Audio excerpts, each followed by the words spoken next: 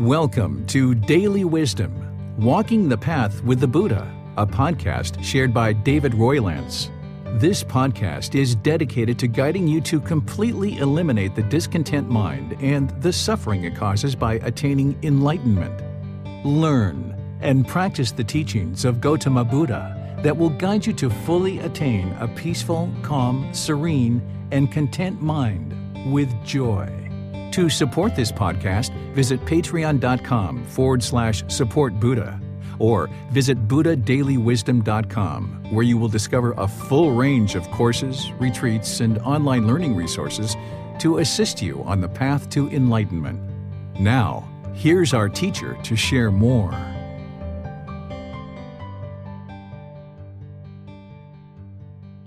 Sawadee Kap. Hello and welcome to Daily Wisdom, Walking the Path with the Buddha. Today we're in our retreat series, which is titled Harmony in Relationships. We're going to be learning all about this first fetter, titled Personal Existence View. This is what you need to eliminate in order to get to the first stage of enlightenment, along with two other fetters as well. So I'd like to welcome all of you to this class because we're going to really be diving deep into understanding personal existence view and how to actually solve this through the universal truth of non-self. I've talked about this in other classes, but here is an opportunity for us to really dive deeply into it because students will typically need a lot of discussion around this to deeply understand it.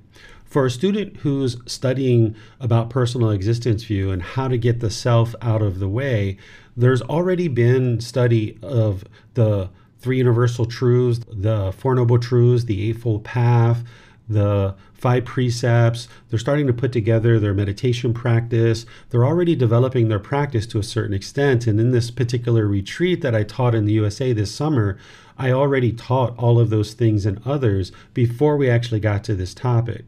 But here, in order to have real harmony in your relationships, you're going to need to eliminate personal existence view to help you get closer and closer to the enlightened mental state.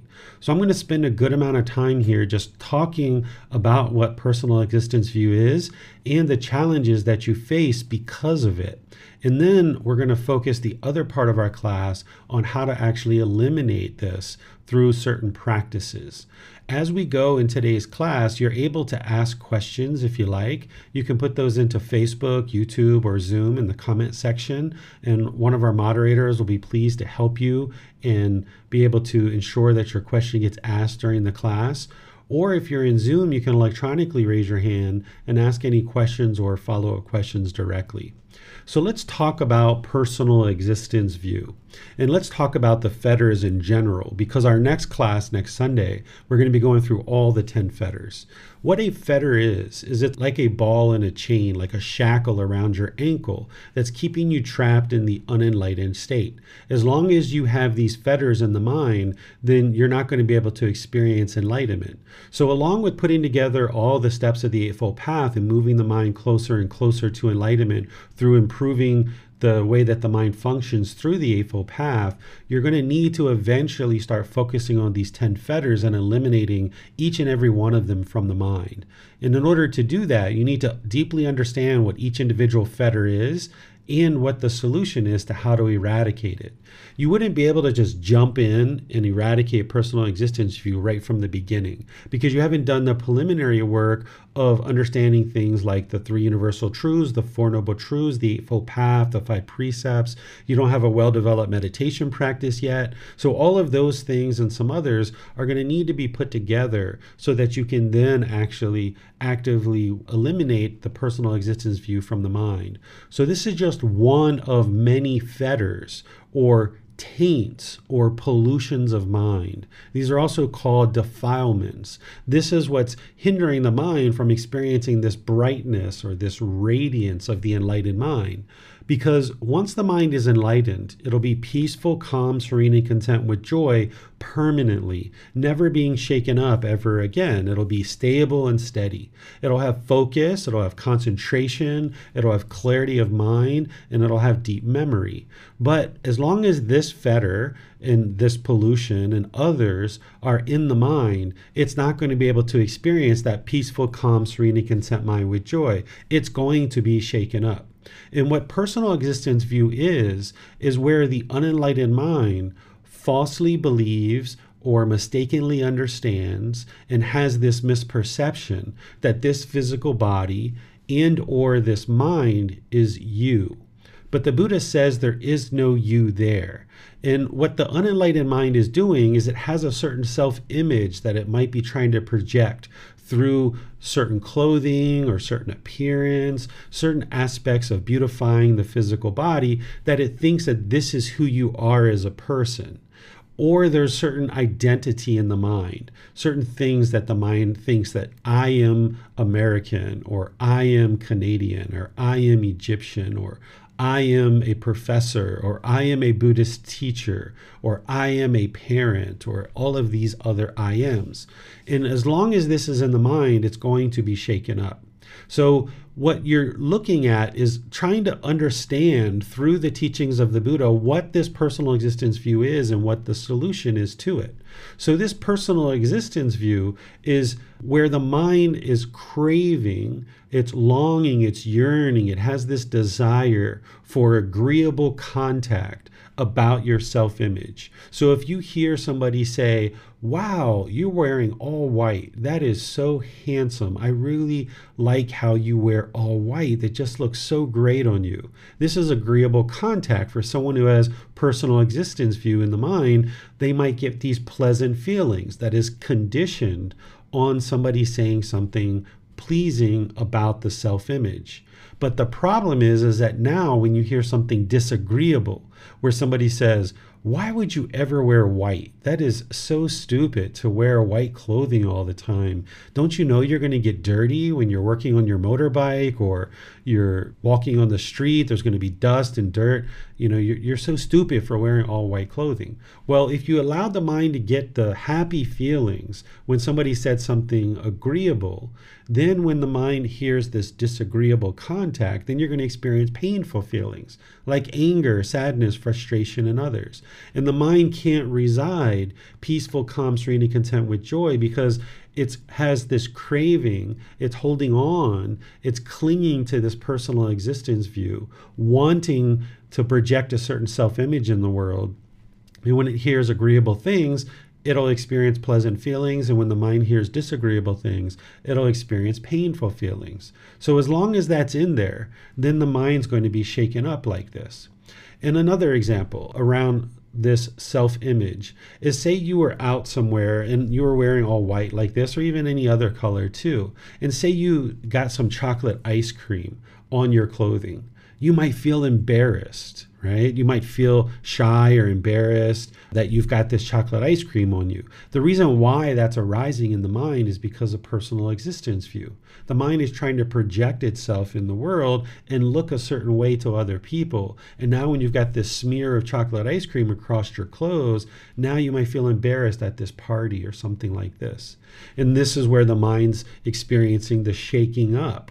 Right? You were experiencing those pleasant feelings, thinking you looked so great in whatever clothing you were wearing, whatever you were projecting a certain image. Maybe your hair was done a certain way. Maybe you had certain jewelry or makeup or something like this on. And then when you went out into the world, you felt so great. But now when you've got this chocolate ice cream, you feel embarrassed. You feel shy. You feel less of a person because now your image has changed. It's no longer looking the way that you did before. And now the same thing with the self-identity, that if you have a certain self-identity in the mind that you're holding on to, when you hear certain agreeable contact, you're going to get pleasant feelings.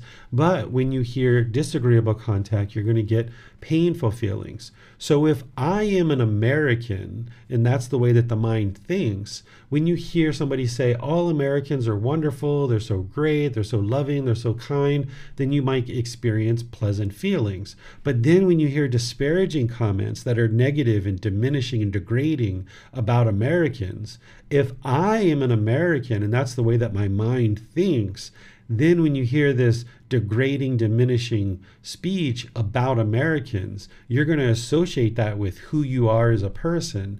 And now your mind is going to be angry or sad or frustrated or irritated or annoyed. And it's not just that I am an American. That's not the only thing that the mind holds on to, but it holds on to other aspects of our identity that somebody might think that this is who you are as a person. Whereas if you have a certain occupation, if you're a police officer or a lawyer or a doctor or a food server or a taxi driver or something like this, you might be doing that job for a period of time and you might start associating this as part of your identity and who you are as a person.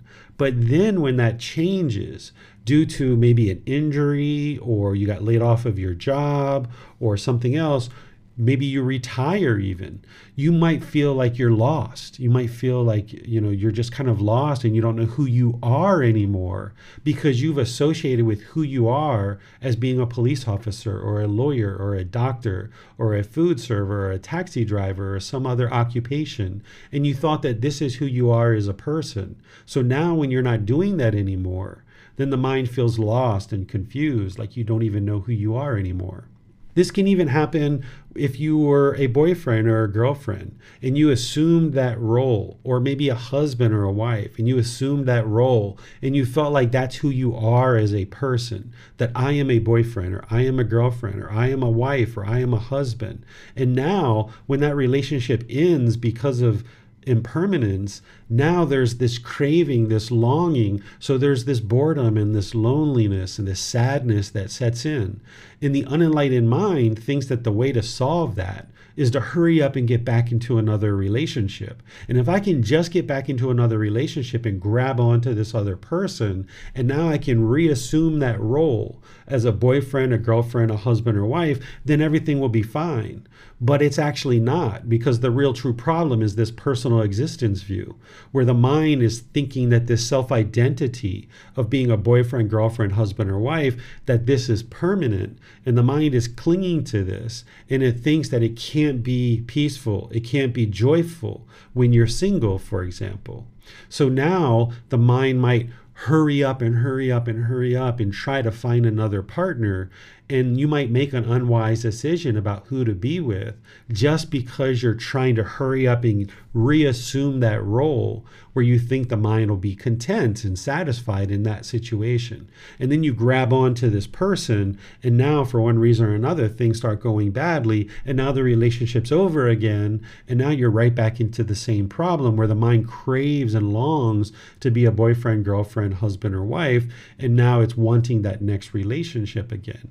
So if you can understand that this isn't who you are, that you're performing a certain role, that you are in a relationship, but that doesn't define you, that's not who you are.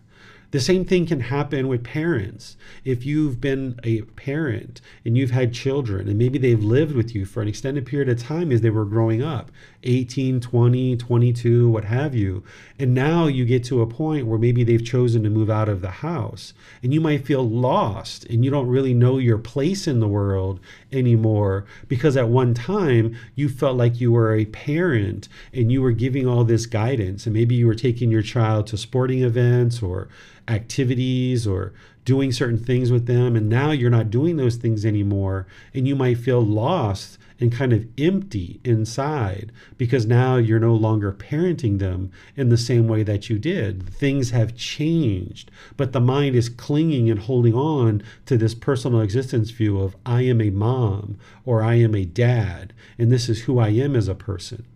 You can even get to the point where an individual says, I don't even know who I am anymore. I need to go on this journey to find myself because I feel like I've lost myself. I don't even know who I am anymore. And people might go on this journey. People do that here in Thailand. They will come from different countries and they're on this journey to find themselves.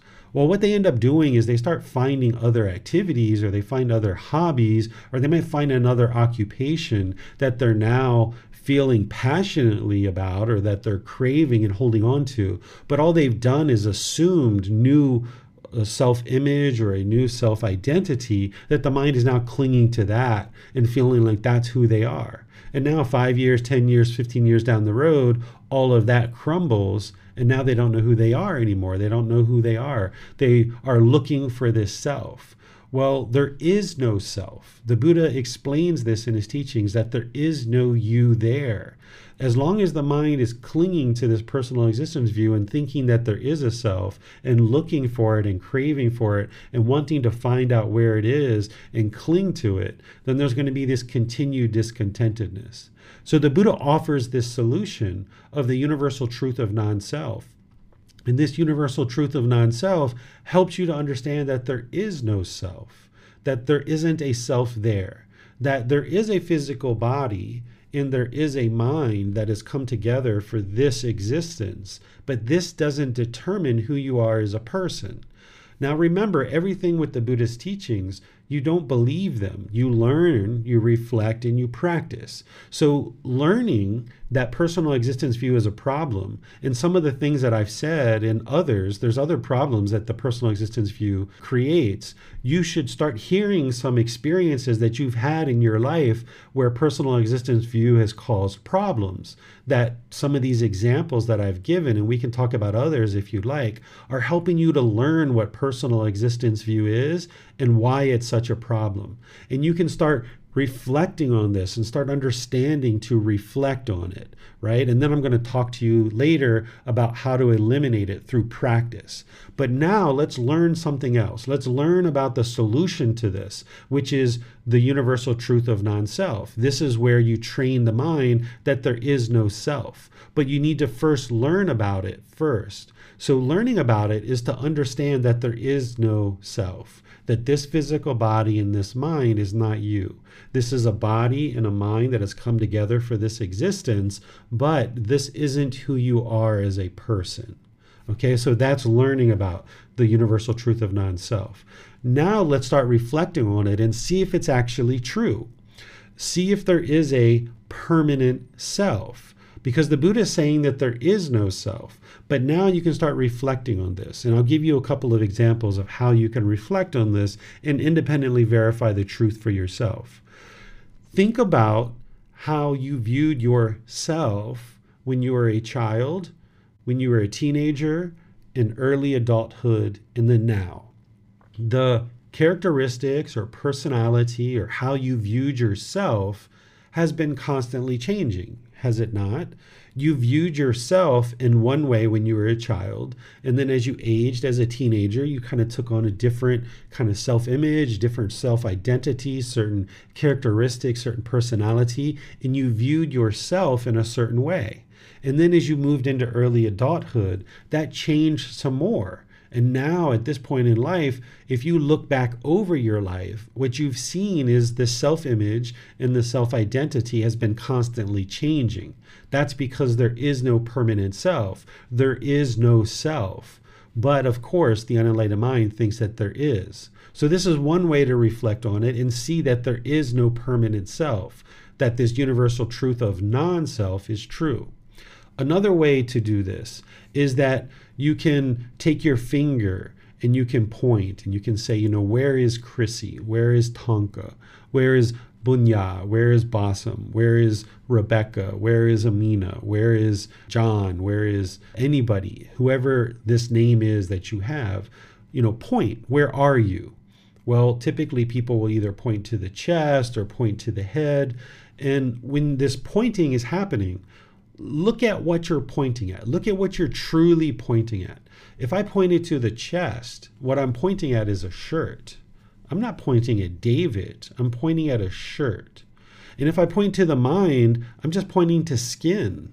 I'm just pointing to this head, this skin on the side of the skull. That skin or the shirt is David. So if we got rid of the shirt and I pointed to the chest again, and someone asking me, where is David? And I pointed to the chest again, then that's skin. There's just skin there. So I take that skin off. And then where's David? You point again. Well, that's just bones. Okay, now we've got the ribs. So we get rid of the ribs. Where is David? So somebody points and I point. I say, this is David. Well, now we've just got muscle tissue. We've got organs. We've got fluid. That's not David. There is no David there in this physical body. This is just little increments of bits and pieces of parts and fluid and muscle and tissues. This isn't actually David. This is just a physical body. And the same thing with the mind. It's just the mind. It's not David. It's not who I am. What we truly have here is we have this big bag of skin with bones and fluid and muscle tissue. And essentially what happens at birth is we get this name, David. And this is where some of the problem comes in, is that we get this name, David, and now we start associating that name, David, to who we are. And now we start having this self-image or self-identity that starts getting wrapped into this name, David. And now we start owning this name, David, and thinking that this is who we are as a person. But this name, David, is just a label that was given at birth to make it easy for people to know who they're talking about. Because when I came home from school and grandma called to mom and said, hey, did that big bag of skin and fluid and bones come home from school? Right? They're not going to say that. That's not the way that people communicate. Instead, grandma needed to say, did David come home from school yet? And then my mom could say, yes, David's doing his homework. And they would understand who they were talking about. But this name that we get at birth, we have this name and it starts becoming part of this self-image and self-identity. And now the mind gets all wrapped around this personal existence view, thinking that this is who we are as a person. And now we start projecting this self-image and self-identity in the world. We cling to it. When we hear certain agreeable things, then we get these pleasant feelings. And when we hear these disagreeable things, we get these painful feelings. Or if we're in those situations like boyfriend, girlfriend, husband, wife, mommy, daddy, and now we're no longer performing that role anymore, now our mind craves to be back in that role because that's who we think we are. We feel lost when we're not doing those things because we think that that's who we are as a person. Or if we get some chocolate ice cream smeared on our clothes or some spaghetti sauce, you might feel embarrassed, right? These situations and others are going to occur when there's personal existence view in the mind. And when you hear things on the news that are disparaging, certain things that you're into or certain things that you identify with, or somebody's talking great about those things, right? If somebody says all Buddhist teachers are so amazing, they're so friendly, they're so generous, they're so kind, they give all their time to help people to progress on this path. Well, if I think I am a Buddhist teacher, then when I hear those things, now the mind's going to experience pleasant feelings. But then when I hear somebody say, all Buddhist teachers are leading people to hell, how dare they? They're destroying humanity. Now you're going to experience sadness or anger or frustration. But if you let go of that, and I don't identify as I am a Buddhist teacher, I don't think that way. I choose to share the teachings of the Buddha to help people, and that's a certain role that I fulfill, but that's not who I am as a person. So you can look at this universal truth of non-self through reflection, looking at how you are not this body and you're not this mind because your personality and characteristics have been changing over time.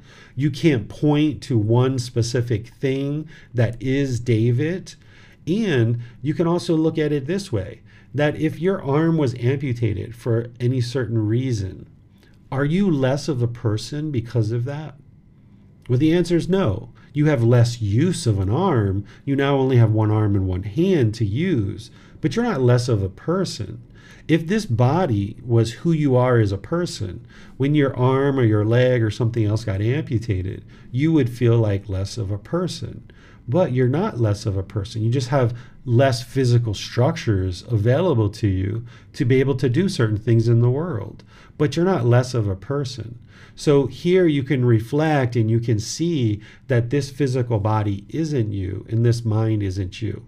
And then when you understand personal existence view, this pollution, this taint, this fetter, and you understand that there is no permanent self, that the universal truth of non-self is the truth, then what our discussion becomes is how do we implement this into practice so that we can eradicate this personal existence view? What are the things that we can be doing on a daily basis in order to eradicate this personal existence view?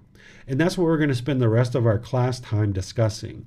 But what I would like to do is open up to any questions that you guys might have to help make sure that you understand what personal existence view is and the challenges and the difficulties that you have and have had around having personal existence view in the mind, and then any questions that you have around the universal truth of non-self, and making sure that you understand that before we start talking about the practice part.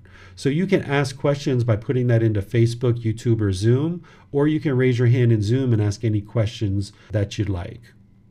Thank you, Teacher David. Bruce has a question on Facebook.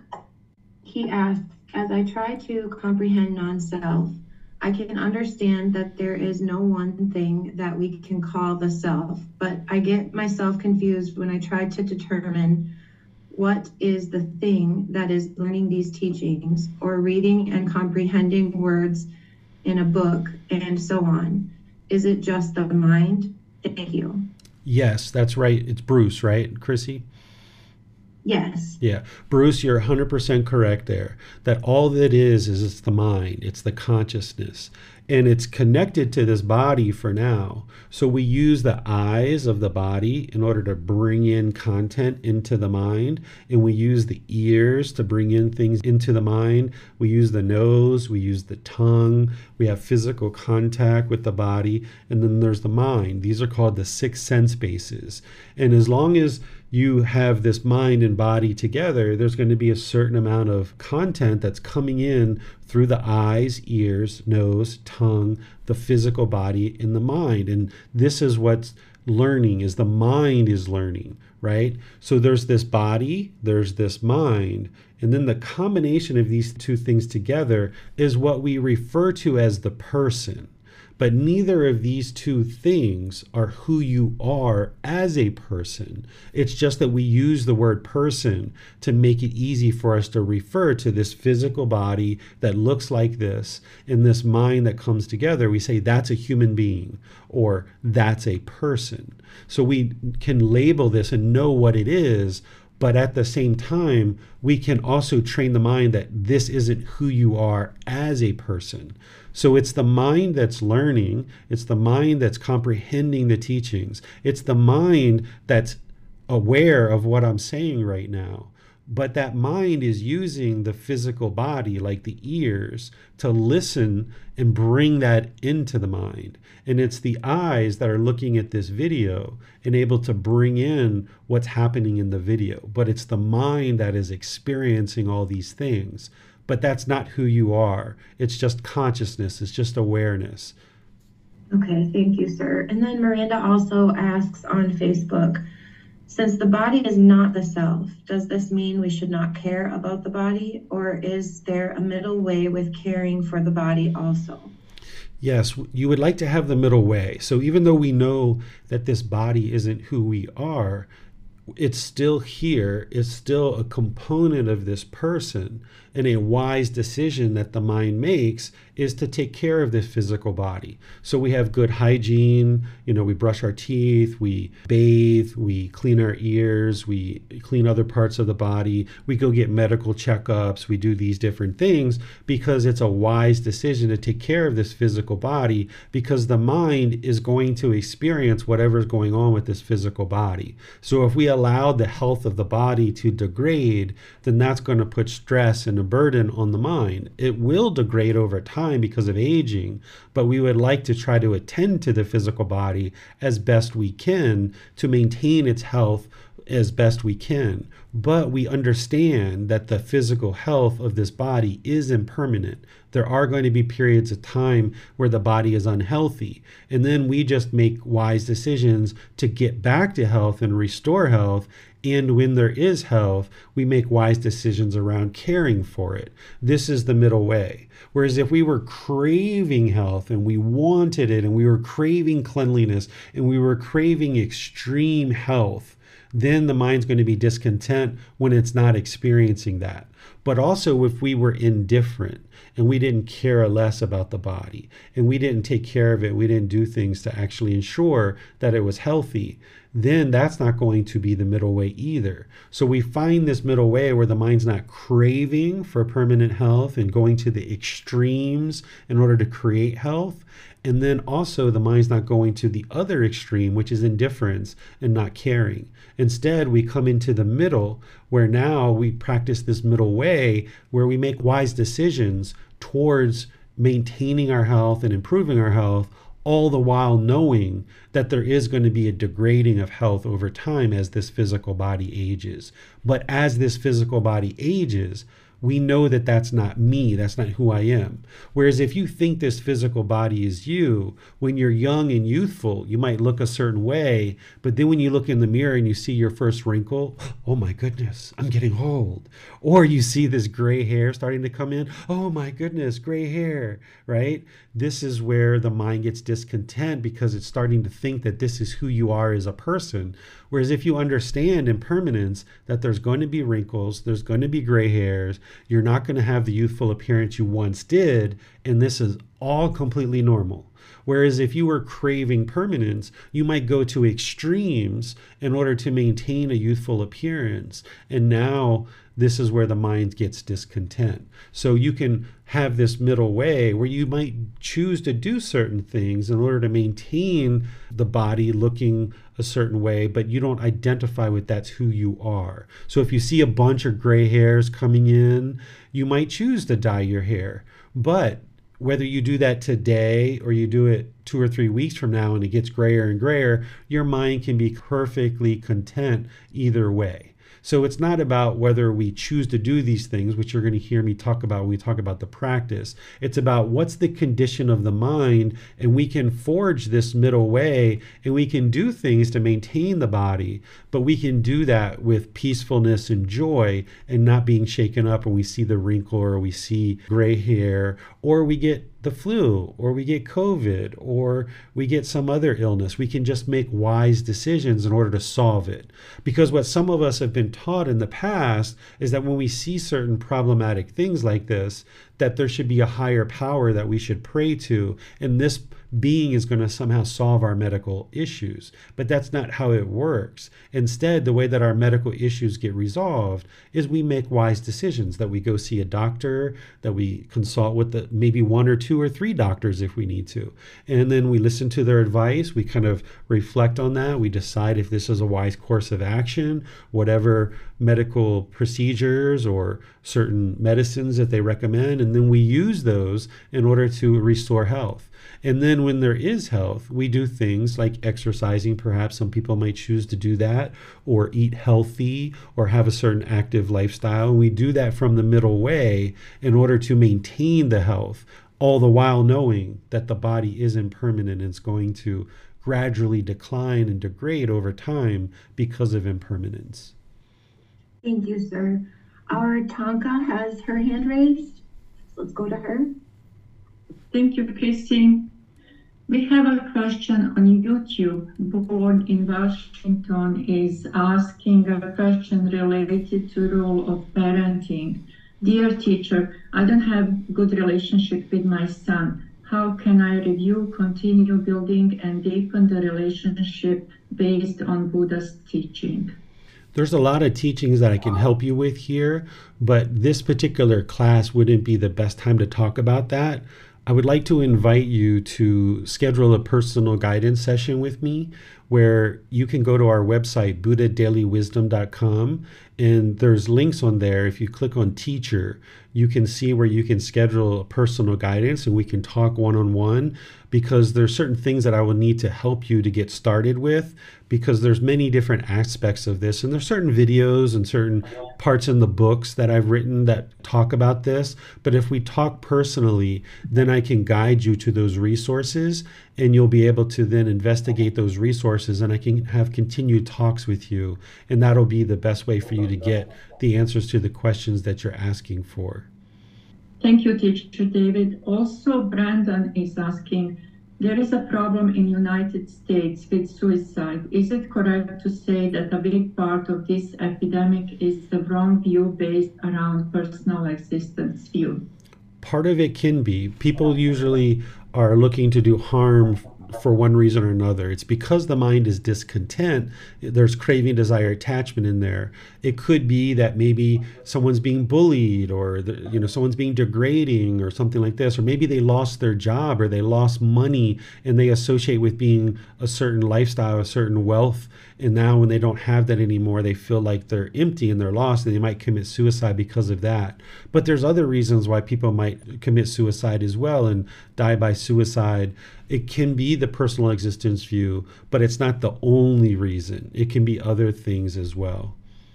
And also we have the middle way is asking how to do it in the middle way, probably related to the question before about the body, just assuming. Yes, I'm going to teach you the practice part of how to eliminate personal existence view when we move beyond where we are right now in the class. Right now, I would just like to be sure you guys are clear on the problem and that you've done a bit of reflection to understand the problem of personal existence view, of what it is and what it causes and what you're going to see happening in the mind when there's personal existence view there. These pleasant feelings and painful feelings that are going to arise based on personal existence view. And I would like to be sure you understand a bit about the universal truth of non-self, having learned and reflected on it and started to see that there is no permanent self before we start talking about the practice part. Thank you, Teacher David. You're welcome. And Bassam also has his hand raised, sir. Thanks, Chrissy. Well, teacher, so if I am a citizen of a certain country and I'm supporting the team of this country, let's say that I am from Brazil and now I'm supporting the soccer Brazilian team. And now this team didn't win in the match. And the mind experiences discontentedness.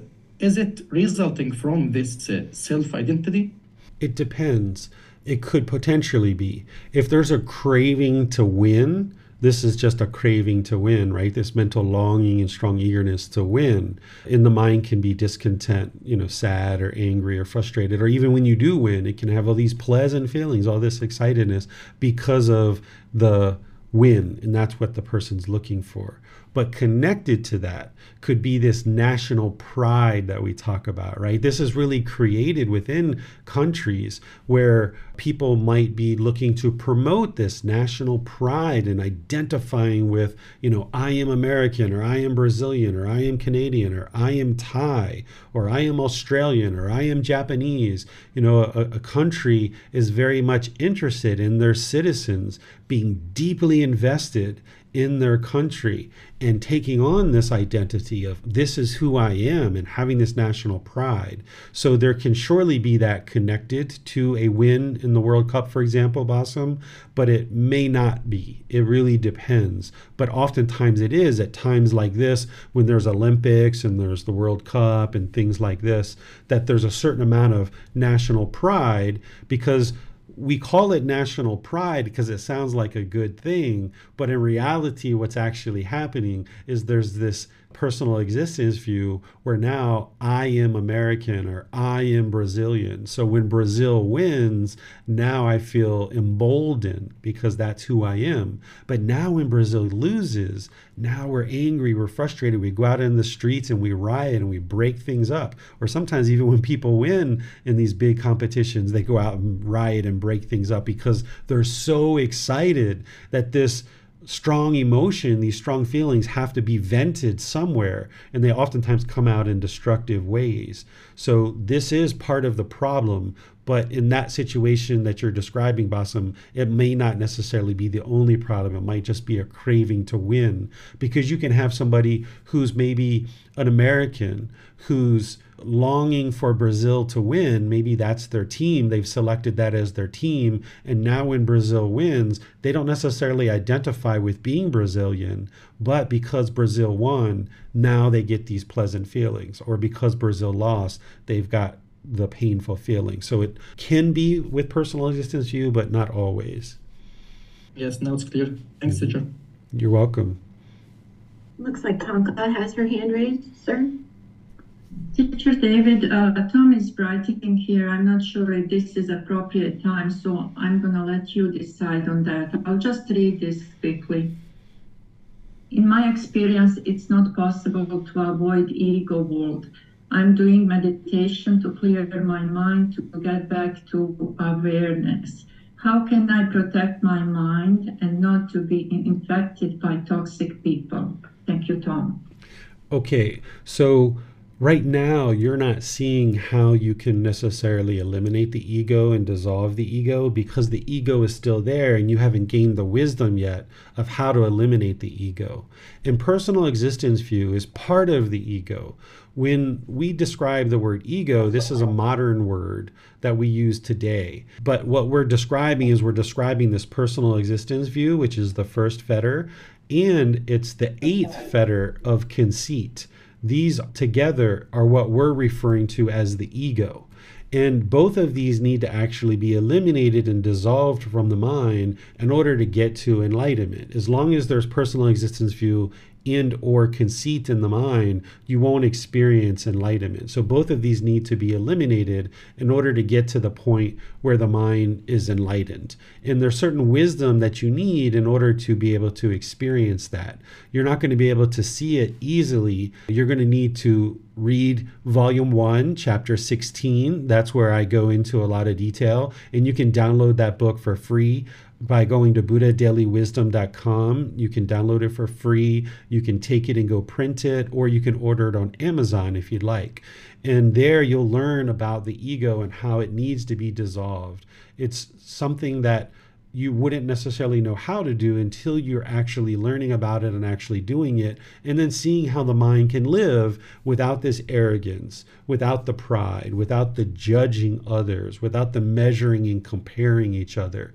That's what needs to actually occur in order for the mind to experience the enlightened mental state. So same thing, if you would like to read the chapter 16 in volume 1, and if you have questions, you can post those into the Facebook group. You can also schedule a personal guidance session. Anybody can schedule personal guidance.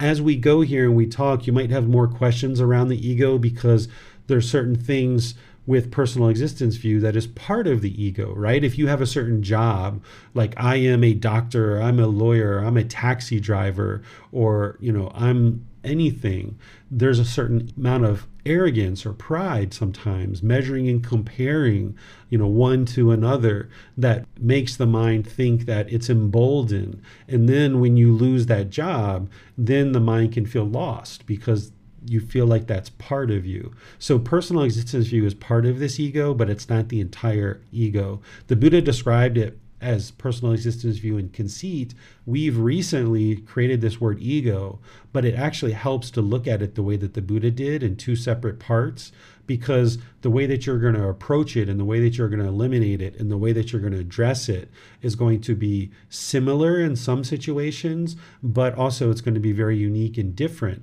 in other situations. So I'm going to explain it to you today, how to eliminate this personal existence view so that the mind can ultimately reside more peaceful and joyful. Thank you, Teacher David. You're welcome. That looks like all the questions we have right now, sir.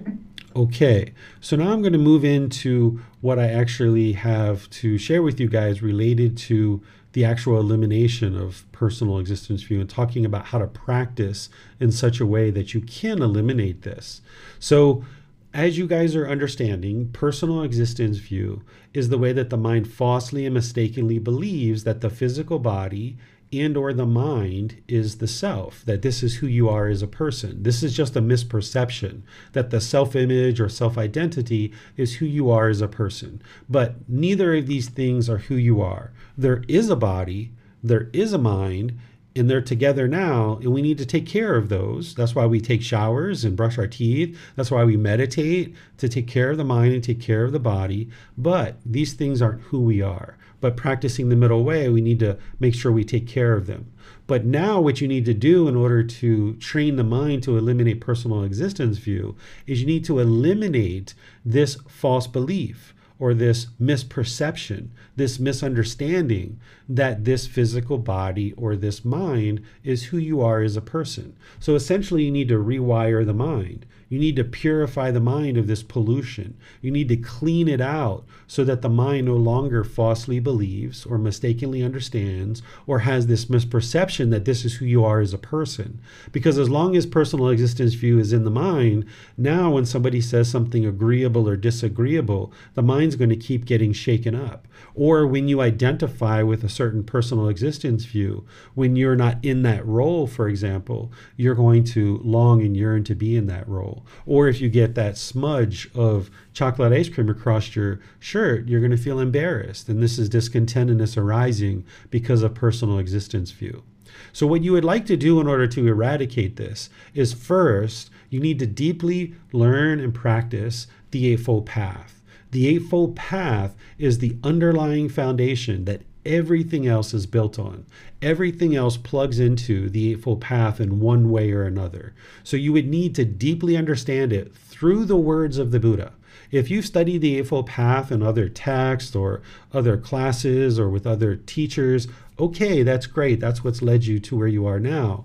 But through the resources that I share, using the words of the Buddha, you can understand exactly what he taught related to the Eightfold Path, using his words. So there's books that I've written that have this. Volume 1, chapter 4 and 5 will help you understand this. There's many videos and classes that I've made, podcasts and things like this.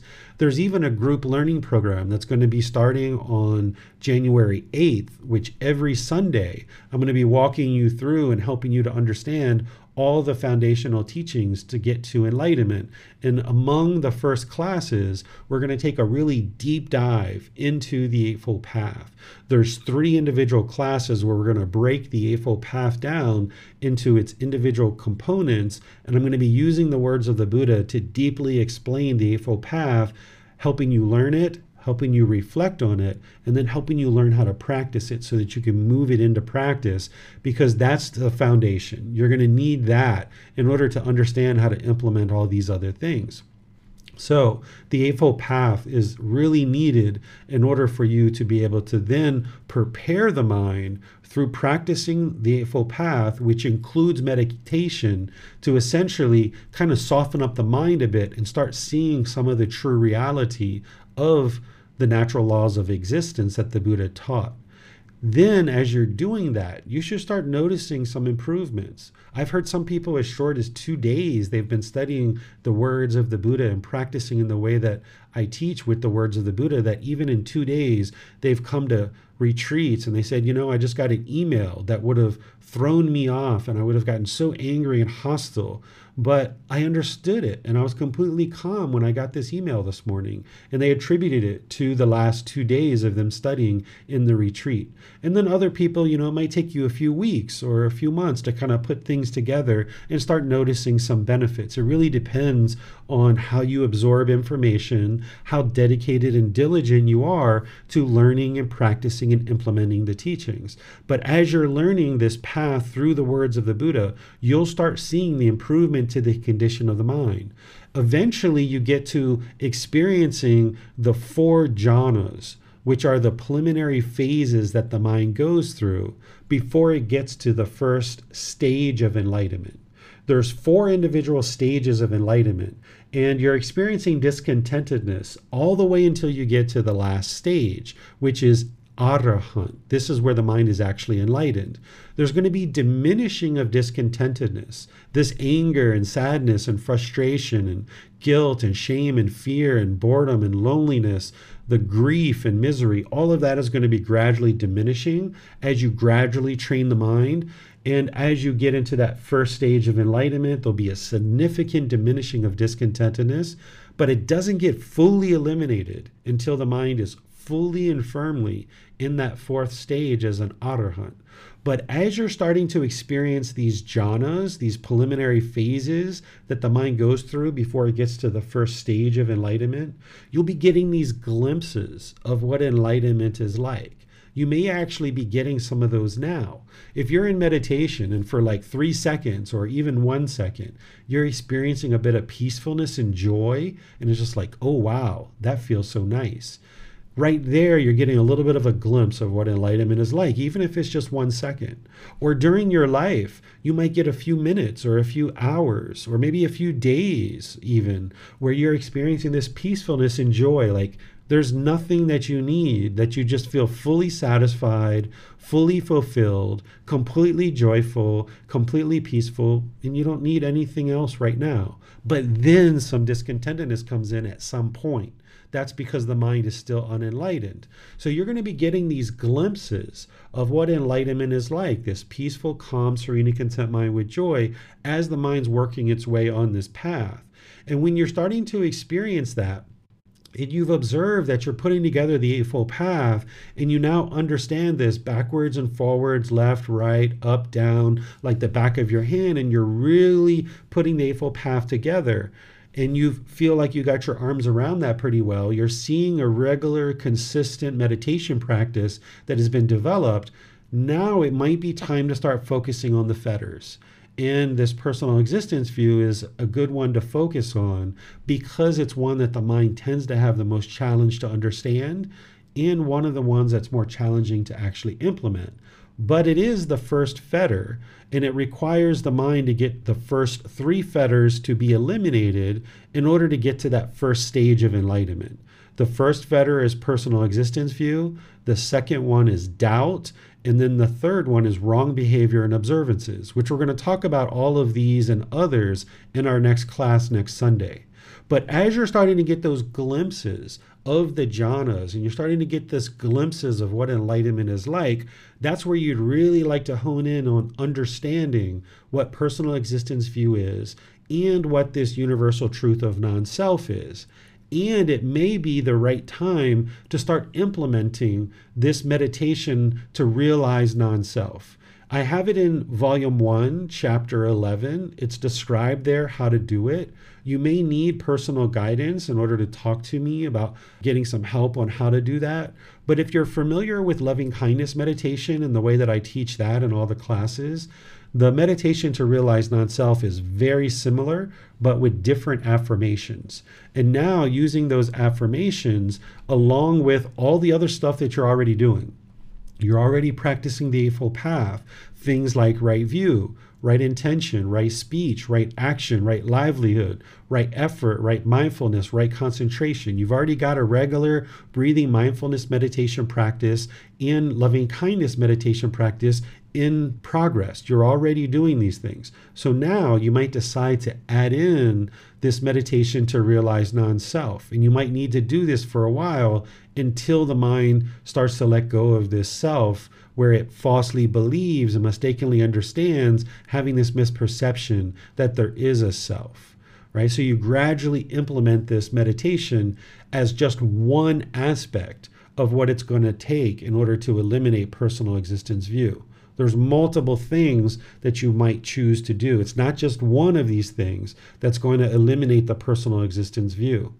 And if you're just starting to learn with me, you wouldn't be able to just jump right in and do this meditation to realize non-self, and then the self is going to be completely eradicated. That's not how it works. You need to do this preliminary work first, and then when the mind's ready and it's prepared with this baseline foundation of the Eightfold Path, then it might be the right time to bring in the meditation to realize non-self.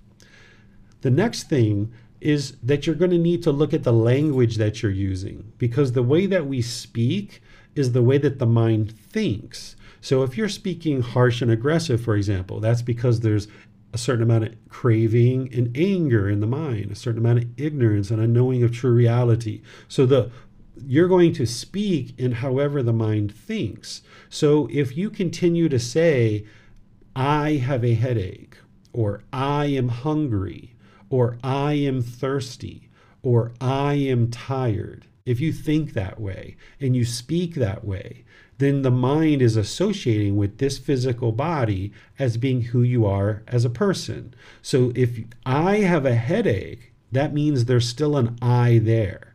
There is no I, there is no you, There's no you there. So as long as the language that you use is still I have a headache, or I am hungry, or I am thirsty, then that I is going to stick around and the mind still thinks that way.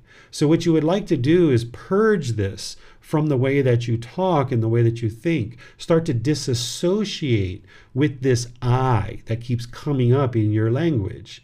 See, the problem is that the English language isn't really well suited for true reality. We use this word I a lot, and it's not really well suited in order to describe what we're truly experiencing in this life. So what you might decide to do is kind of change the way that you're speaking and thus change the way that you're thinking. Instead of I have a headache, you might think the head hurts, or the body needs food. Instead of I am hungry, the body needs food, right? Instead of I am thirsty, the body needs water. This is a way to disassociate with this I and continuing to think that I have a headache, I am hungry, or I am thirsty. Start changing the language, and this will change the way that the mind thinks. The same thing, instead of I am going to my work, right? Because this is I, my work, putting these words in there. Sometimes you might use this word I in relationship to I am going to work, but at the same time, the mind deeply understands that this isn't mine. It doesn't belong to me.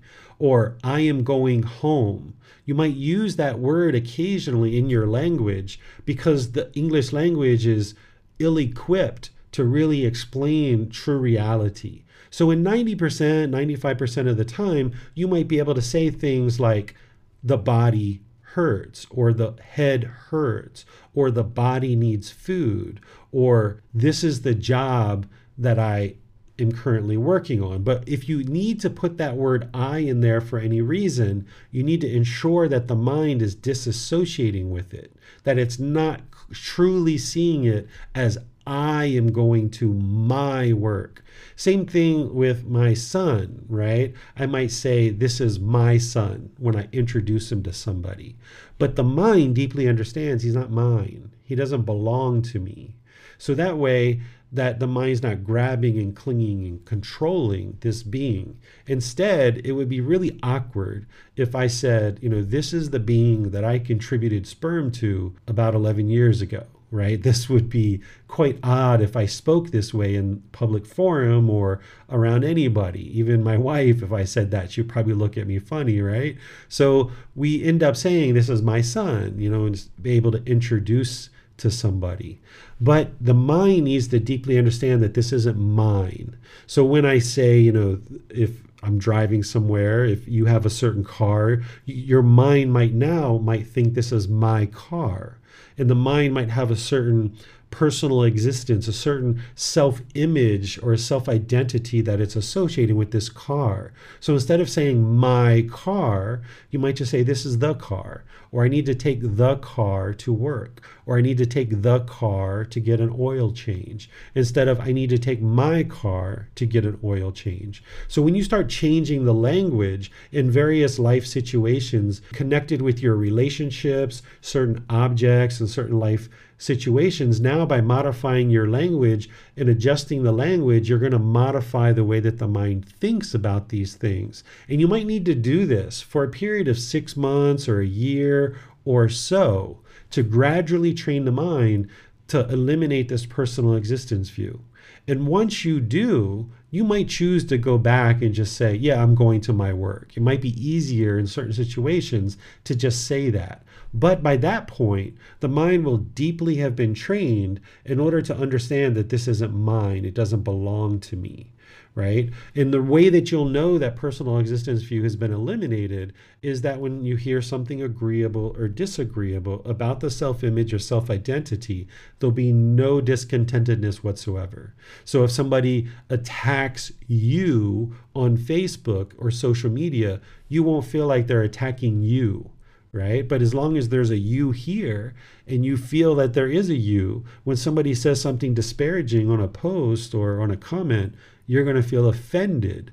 But when you start seeing that through doing this work that I'm going to describe to you today, then gradually, slowly but surely, as this personal existence view wears away, you won't take things personally like that. You won't feel embarrassment in situations. If the mind is embarrassed, that's a perfect example of discontentedness that arises due to personal existence view.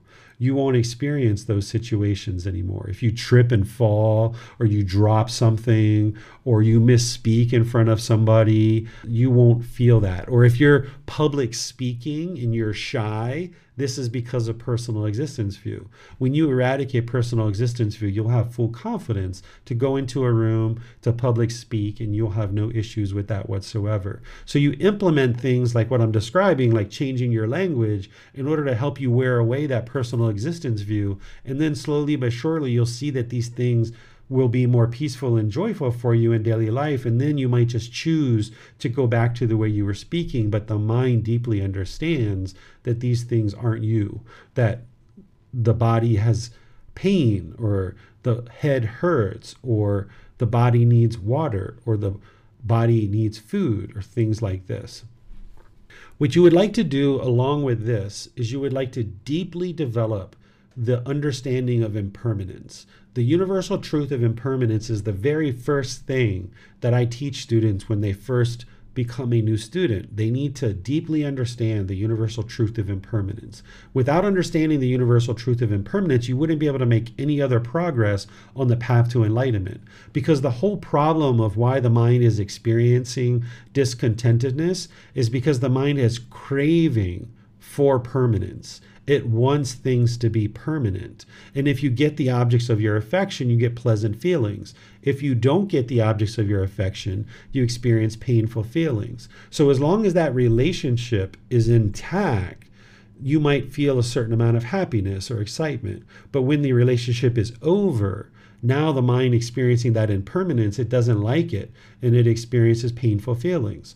Or if mom, dad, grandma, grandpa are alive, you feel like there's a certain amount of permanence, and the mind feels a certain amount of happiness or excitement in that situation. But then when they die, now you experience that impermanence, and the mind gets shaken up, and it has this grief or this misery that comes in. But the same reason why people have grief at a funeral is the same reason why they have grief when there's a wedding, when our children or your brother or sister or a deep friend goes away and gets married. You might grieve because you feel like this person is leaving, because the mind is craving permanence. It's holding on.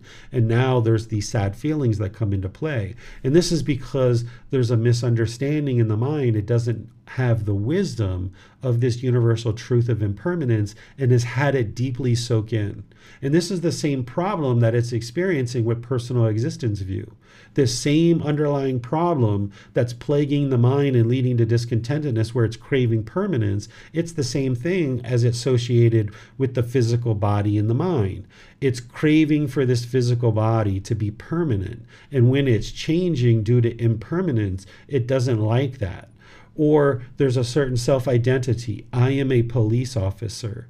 And now when that changes due to being injured or getting older or retiring, or the police force is laying people off or what have you, now you feel diminished and less of a person because the mind doesn't like that impermanence.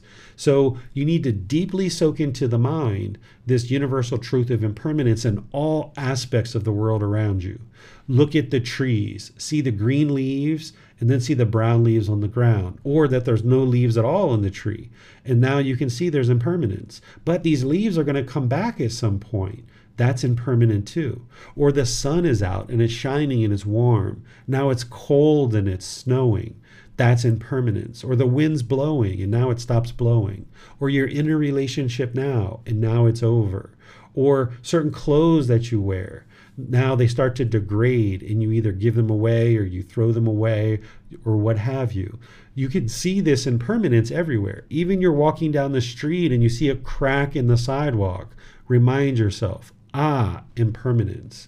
Or you say something and somebody agrees with you, but then somebody else disagrees with you. That's impermanence, right? There's nothing wrong with that. It's just that it's impermanence. So deeply observe impermanence around the world, that in all these situations that you're in, all these things are impermanent. In this physical body and this mind is impermanent. They are eventually going to be done and over with. We all need to die. Every single one of us are going to die. We can't avoid that. So this physical body is going to fade away. This mind is going to fade away. They're impermanent. Next, look at wearing simple clothing. If your mind is used to wearing certain clothing, and this is what you do on a regular basis, that you have a certain way that you look in the world and you select certain clothes before you go out, this is the mind having personal existence view. You might think about, okay, where am I going today? Who am I going to see? Okay, based on where I'm going and who I'm going to see, I would like to wear this. And this, now the mind wants to wear this, and you put that on. And maybe you're okay with that and you go out. Or maybe you change 2 or 3 or 4 times before you get something that the mind is satisfied with, and now you go out into the world. This is because of personal existence view. The mind is trying to sort out, how do I want to appear in the environments that I'm going to? So what you would like to do is train the mind that it can be peaceful, calm, serene, and content with joy. It can have this peacefulness and this joy no matter what you're wearing, because this body isn't you. This physical body isn't who you are as a person. This is why the Buddha wore rag robes, that he just wore simple robes and walked around in those robes, because he wasn't associating with needing to be perceived in a certain way. In fact, there was a period of time where a certain student offered him this very expensive, elaborate fabric, and they were interested in him making a robe out of this. And he gave it to one of his students, and he said, go rip this up into shreds and then sew it back together, and then you guys can wear it as a robe. He wouldn't even wear that very elaborate fabric. So what you can do is something like that if you like, but not many people do that nowadays. Usually ordained practitioners wear robes, or you might decide to wear simple clothes like all white. Like you see that I wear the same exact clothes every day. I just pick out the same clothes and I put them on every single day. I just wear the same exact clothes, and this is the way to train the mind. But if you're not interested in doing that and you would like some variety in your clothing, and you may not be interested in going out to buy a lot of the same exact clothing, what you can do is with your existing wardrobe, you can actually just stack it up with your shirts and pants or your skirts or whatever, or you can just line it up in a closet and you can just pick the first one. Whatever the first one is, just pick that off the top and wear that. What you're probably going to observe as you're starting to do this is you're going to try to pick one off the top, and that's what you're training your mind to do. But you might try to go down into the 3rd or 4th or 5th shirt and grab that one. That's the personal existence view trying to jump in there and make a choice about what you're going to wear today based on where you're going. And what you would like to do is cut that off and train the mind to just wear whatever is on top. The simple, or if you have it lined up in a closet, just grab the first thing. Now, of course, if you're going for a job interview or you're going to a lawyer's office or somewhere that those people are expecting you to look a certain way, then of course you need to wear certain clothing for a job interview. You're not going to show up with the holey shorts or the holey jeans that are on the top of the pile. You're not going to wear those to your job interview because those people have certain expectations. Maybe you're training your mind to eliminate personal existence view, and you know what you're doing in the situation, but those people don't necessarily know what you're doing, and they're not necessarily going to appreciate it. So in this situation, for a few hours, okay, wear your clothes, whatever you think is appropriate, and go do your job interview, because now you would like to ensure that you're looking a certain way because those people might have certain expectations or certain judgments. But then when that's over and you're just at the house, you would like to just pick whatever is on top. Or if you're going out to have dinner with friends, or you're going to the movies, or you're going out in the yard to do something, or anything else that you're doing that isn't like a job interview or something like this that's going to have long-term effect, just grab right off the top or pick the first thing in the closet, or if you've purchased just the same clothes and you're wearing the simple clothes over and over repeatedly, just wear those simple clothes and train the mind that this body isn't who you are. You don't need to look a certain way, and you don't need to be perceived a certain way in the world. And now the mind can experience this peacefulness and this joy associated with just looking whatever comes up on the top of the pile of these clothes. And along with that, if you find right now that you're wearing certain jewelry or body decorations or makeup or certain body scents or perfumes or colognes or things like this, this is typically because the mind is trying to be perceived a certain way. The mind wants to look a certain way. And what you will need to do is go through a period of time, whether that's 6 months or a year or what have you, where you're not using these things, where you're not so worried about having certain earrings or certain chain or certain hairstyle or certain things like this, certain makeup, that you purge that out of your practice and you don't put these things on for a period of time. Now may be the right time for you to do that, or it may be at some point in the future. This is where your personal choice comes in, that I'm not telling you how to do this or when to do it. But if you would like to eliminate personal existence view, you would ultimately like to get to a period of time where maybe for 6 months or a year or longer, that you're not wearing jewelry, even a simple watch, any kind of earrings. You're completely comfortable with no makeup. Yeah, you maybe do your hair to kind of look presentable when you go out into the world, but you're not overly obsessive about your hair. You can just go out into the world and be completely content. Some people might even shave their hair and remove their facial hair in order to train the mind that the body doesn't need to look any particular way. And this is why we cut off our hair as part of this practice. And not everybody needs to cut off their hair, but that is something that you can do if you would like to train to get to the point where you're not interested in projecting a certain personal existence view. I'm going to share with you multiple things here, and you get to choose what it is that you would like to do. It's your personal journey. There's no requirement, there's no judgment, there's nothing like that, but this is guidance to help you understand things that you can do in order to eradicate personal existence view. Oftentimes for a woman, cutting off the hair is a much more challenging thing if there's a lot of association with the hair. For some men, that can be challenging as well. For people who have facial hair, sometimes that can be a challenge. There can be a craving to the facial hair, but there can also be a craving to a certain relationship. Maybe your boyfriend or your girlfriend or your husband or your wife really likes that facial hair, and you feel like if you don't have the facial hair, that your boyfriend or girlfriend or your husband or wife isn't going to like you as much. And what you're doing is training your mind that you can be peaceful and joyful without this facial hair or without this head hair, for example. And then your partner may need to go through a bit of training as well to realize that they love you just as much, whether you have the facial hair or head hair or whether you don't. And this can actually be good for their mind too. But it may be something that you might be holding on to for your own reasons of personal existence view. But there might also be certain cravings in relationships where you're reluctant to let some of these things go, like your clothing or certain jewelry or certain head and facial hair, because of what they mean to other people. So you're going to need to ascend above that, where you can see that just because you don't wear a wedding ring, for example, doesn't mean you're any less committed.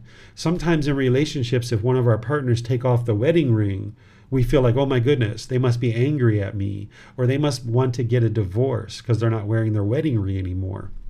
Well, you can have a talk with your partner and let them know what you're planning to do, and that you love them just as much whether you're wearing the wedding ring or not. Right? And you can show them that through your intentions, your speech, and your actions, and just let them know that this is something that you're planning to do in order to train to eliminate personal existence view. Because one of the things that the mind can do is it can get attached to this jewelry and these different things. If you ever watch certain people when they talk, if they get uncomfortable in a certain situation, they will touch their wedding ring. If they feel uncomfortable for any reason, you can see this with celebrities, newscasters, politicians, people who are on TV, or even just your boss if you're in a business meeting, or other coworkers. When people are talking and the mind gets uncomfortable, they will tend to touch something where they feel comfortable. And if they're married, they might have a wedding ring and they'll touch that wedding ring. And that's the mind thinking that if they touch that, they'll associate that with comfort. But what you would like to do is train the mind that you don't need that wedding ring, and you can be just as peaceful and just as joyful. So you might need to go, 1 or 2 days wearing it, 3, 4, 5 days not wearing it, 1 day wearing it, 4, 5, 6, 8, 10 days not wearing it, and kind of train the mind through this impermanence that you can bring these things in, you can bring them out, and the mind can be just as peaceful, just as joyful, whether you have these things or not. And then if you can go an extended period of time, for 6 months, a year, or longer, where you're wearing simple clothes, you're not wearing jewelry or otherwise decorating the body in any particular way with makeup or colognes or perfumes and stuff. And if you decide you would like to eliminate facial hair or head hair, these can all be helpful to move in the direction of eliminating personal existence view. Then some other things that you might decide to look at is eliminating your interest to project this certain self-image through cutting off and letting go anytime discontentedness arises related to the self-image or the self-identity. So you need to get to the point where you no longer have a desire or a craving for this to be actually projected in the world, so that where you observe discontentedness arising related to personal existence view, that you cut it off and let it go. This is where the Eightfold Path and the training on the Eightfold Path comes into play, because this is part of right effort, right mindfulness. What right mindfulness is having awareness of the mind, and more specifically, those 4 foundations of mindfulness, of the bodily sensations, the feelings, the condition of the mind, and the mental objects. So before the mind becomes discontent with feelings, there's going to be some bodily sensation that's occurring. With anger, you might feel sharp pains, or you might feel heat rising up in the body. You might feel heat or pressure in the skull. If you're shy, you might say you have butterflies in your stomach, which is essentially the stomach just feeling queasy. If you're angry or sad or frustrated, you might feel heart palpitations in some situations. These are the bodily sensations, and there's others that are unique to you, that if you start looking at them more and more closely, you'll see that before the mind experiences things like anger, sadness, frustration, irritation, annoyance, guilt, shame, fear, boredom, loneliness, shyness, all of these, including things like happiness, excitement, elation, there's going to be some bodily sensation that's arising. And you would like to get so aware of that you can cut it off and let it go as a bodily sensation. But if you miss it there, it's then going to become a feeling in the mind. And if you can observe it there, that it is a feeling now, that the anger has entered, or the excitement and elation has entered, or the boredom or loneliness or shyness has entered, and if you can cut it off as a feeling, okay, now it won't affect the condition of your mind, because once it starts entering in as a feeling, now the condition of the mind can be affected for many hours or many days. Have you ever been mad or angry for like a week or two?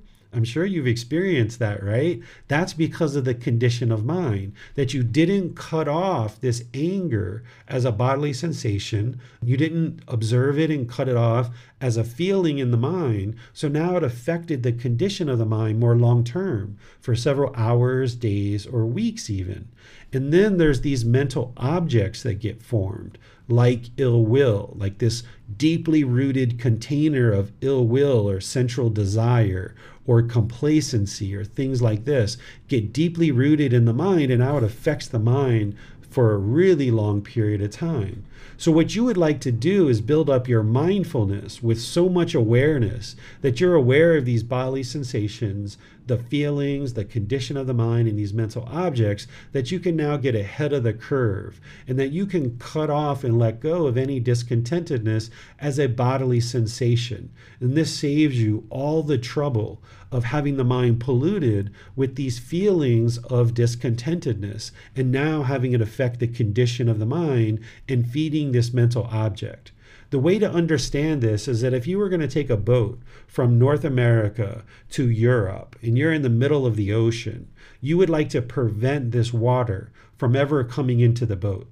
Because once the water gets into the boat, you've got a real problem on your hands. You've got to get rid of this water and you've got to patch up the boat.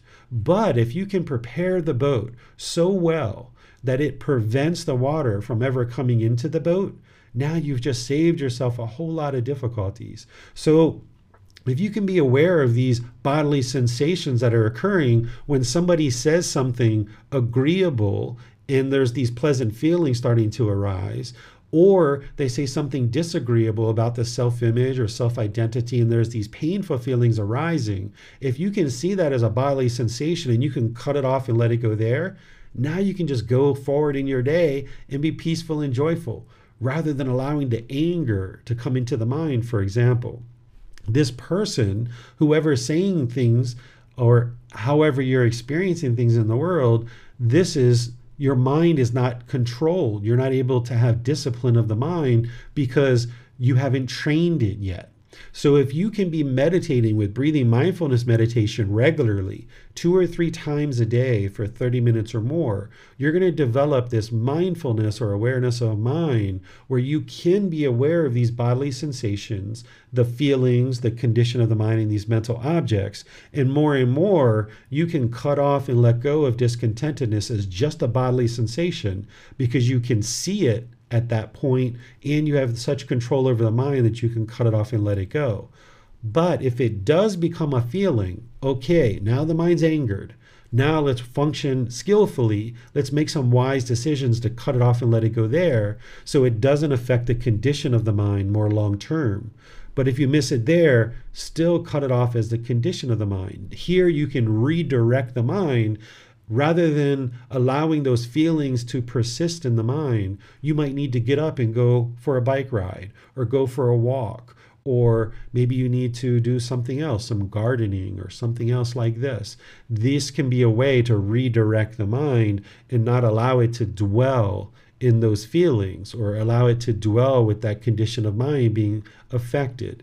And then more and more, you just aspire and you aim and you train to be aware of the bodily sensations sooner and sooner and cut it off and let it go there.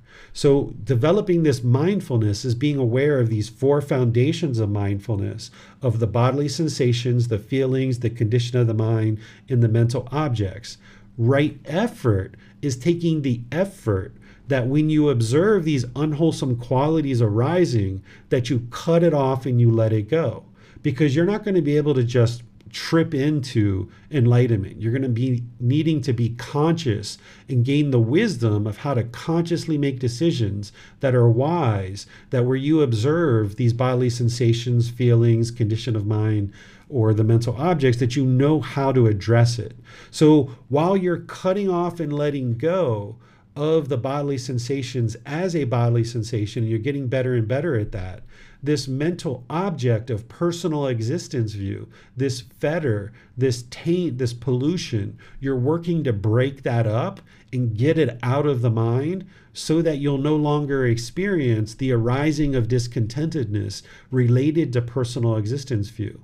But as long as you allow this process to continue, where you experience something, you have the bodily sensations, it becomes a feeling in the mind, now it affects the condition of the mind, and it's more firmly developing this mental object of personal existence view, now it's going to get deeper and deeper rooted. So by you putting kind of a blockade on this and cutting it off and letting it go as a bodily sensation, or as a feeling, more and more you would like to cut it off as a bodily sensation so that it never penetrates into the mind.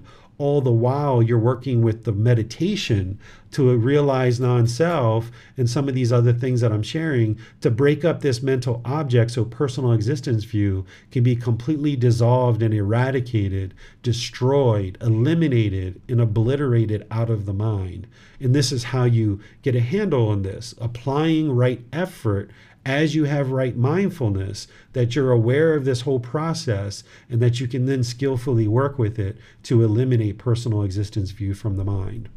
So wherever you observe discontentedness arising associated with the self, that is not truly there, but the mind falsely believes it is, it has this pollution of personal existence view, then you cut it off, you let it go, and you get more and more skillful with this, all the while breaking up this mental object of personal existence view.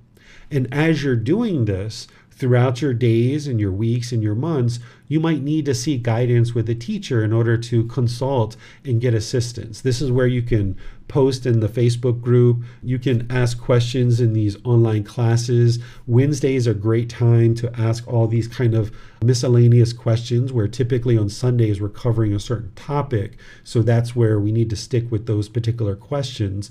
But on Wednesdays and other days, you can be asking questions in classes.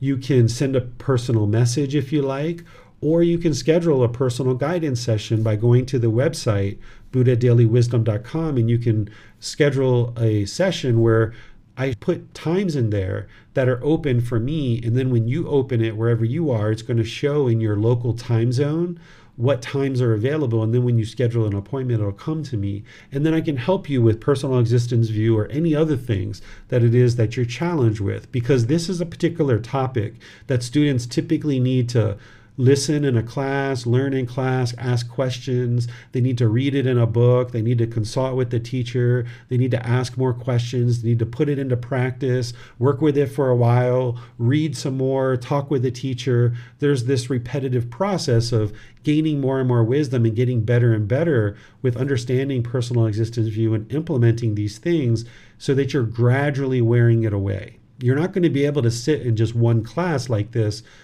learn what I'm sharing, and then immediately eliminate personal existence view.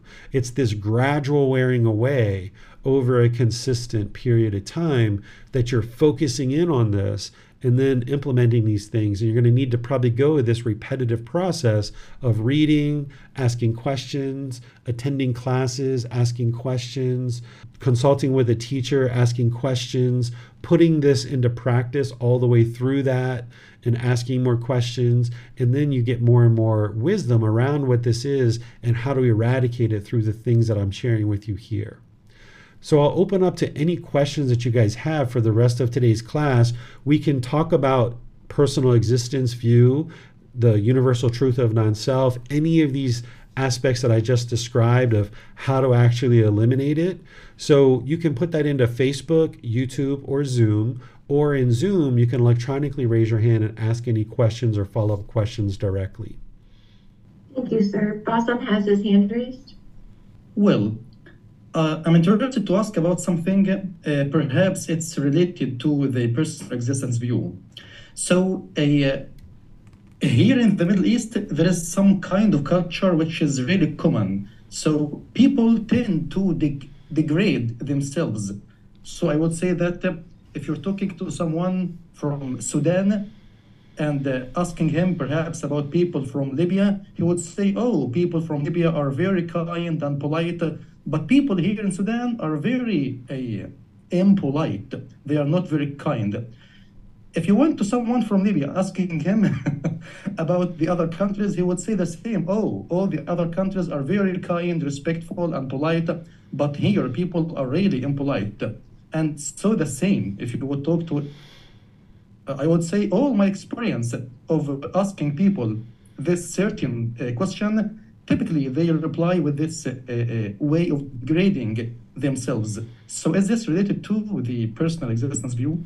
This is more related to conceit, which is the eighth fetter, where there's this measuring and comparing, there's this judging of others, where we're either putting ourselves above or below others. And this is degrading to the mind because the mind is judging. It's looking at someone and it's judging them as either polite or impolite. And then you're putting yourself either above or below that.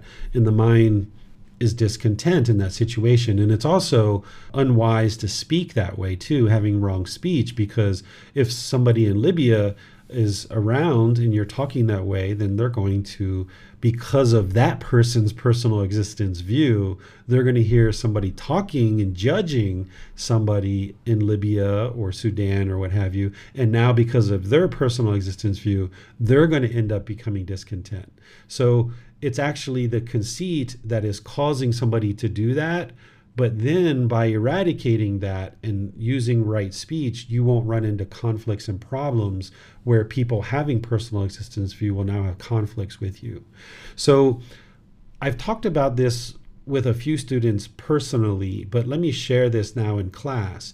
One of the things that the Buddha's teachings are doing for you, in addition to everything else, as you're learning this path, is he's teaching you how to, of course, train your mind, understanding these natural laws of existence, and train to the point where you can experience peace and calm, serenity, contentedness, and joy. One of the reasons why that is occurring, in addition to the training of the mind, is you're not causing any harm through things like your intentions, your speech, and your actions.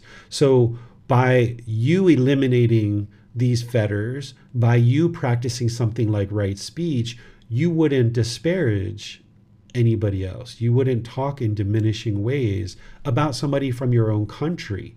Because if you understand the unenlightened mind, that all the unenlightened minds have this personal existence view, if they're not on this path and they're not in the first stage of enlightenment, they're going to have personal existence view. So if we talk with wrong speech and disparage another country, for example, because of that person's personal existence view, you're now speaking in a way that's triggering that craving. They're getting discontent. They don't realize that they're actually getting discontent because of their personal existence view and their craving.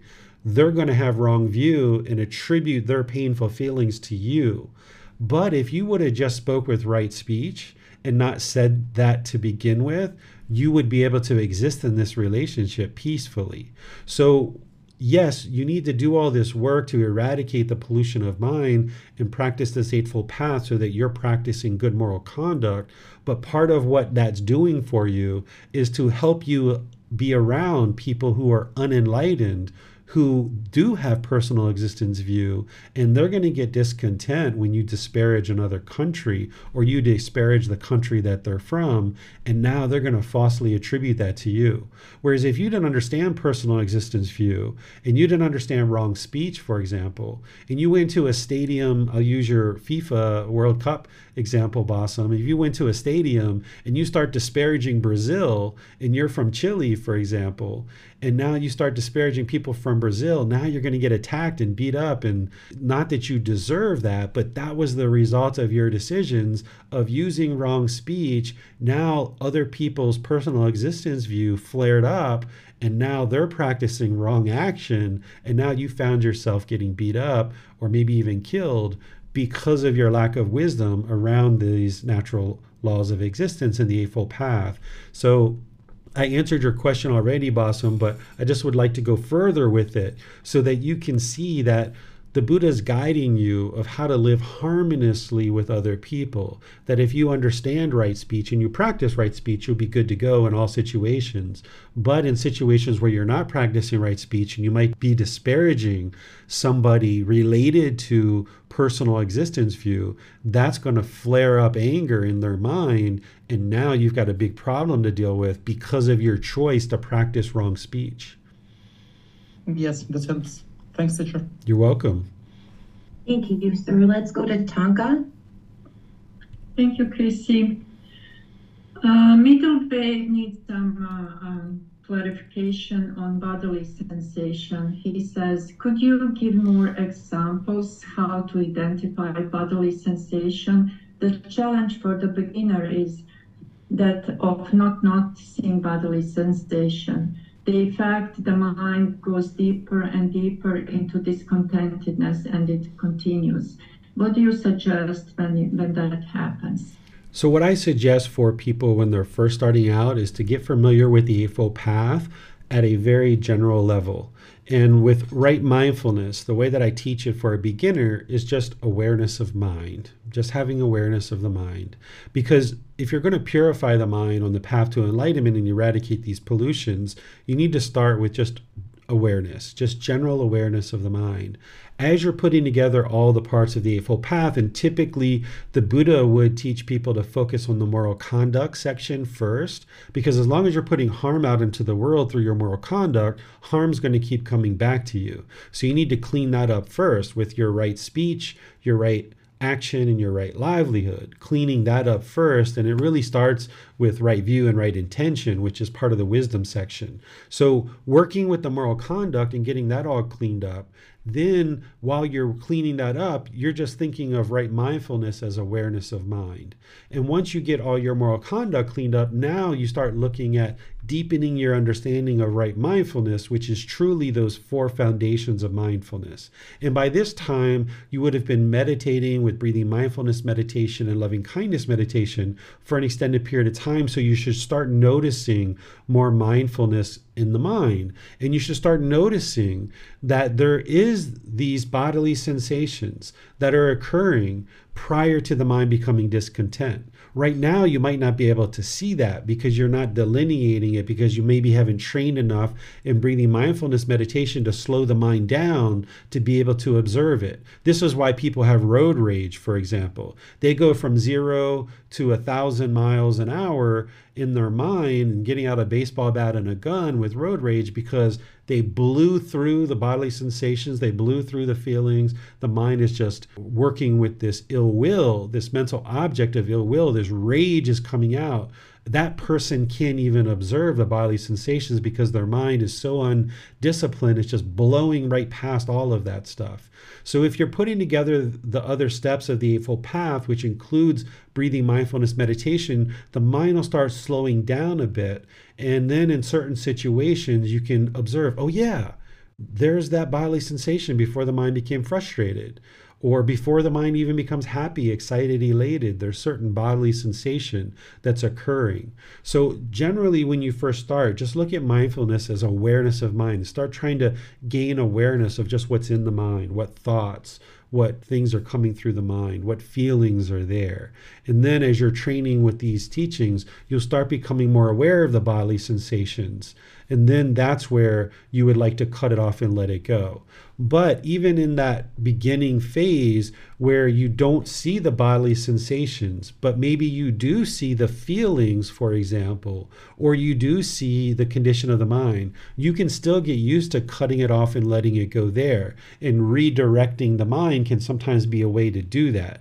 We used to do this even with my son when he was an infant. You can do this with little babies and toddlers, that when you start seeing them cry, or sometimes their face will have these really funny looks before the crying comes out, when you see them starting to become discontent, like redirect their mind. Because an infant that's 3 months old or a year old or something like this, or a toddler, they can't understand the 4 foundations of mindfulness and applying right effort. But if the parent understands it, when they see the child getting ready to get upset, you can be, oh, was that a bird outside? What was that?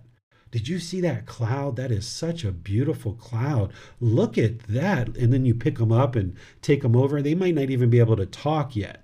And you're kind of redirecting their mind this way. So you can do this with your own mind, that when you see the feelings and the condition of mind that is happening, maybe you don't have awareness of the bodily sensations yet, but you can still redirect the mind because you observe the feelings and condition of mind, and this will help you to learn and train the mind to cut it off and let it go. And then with this more proficiency of training to cut off and let go in meditation, that when the mind moves off the breath, you cut that off and let it go and bring it back to the breath.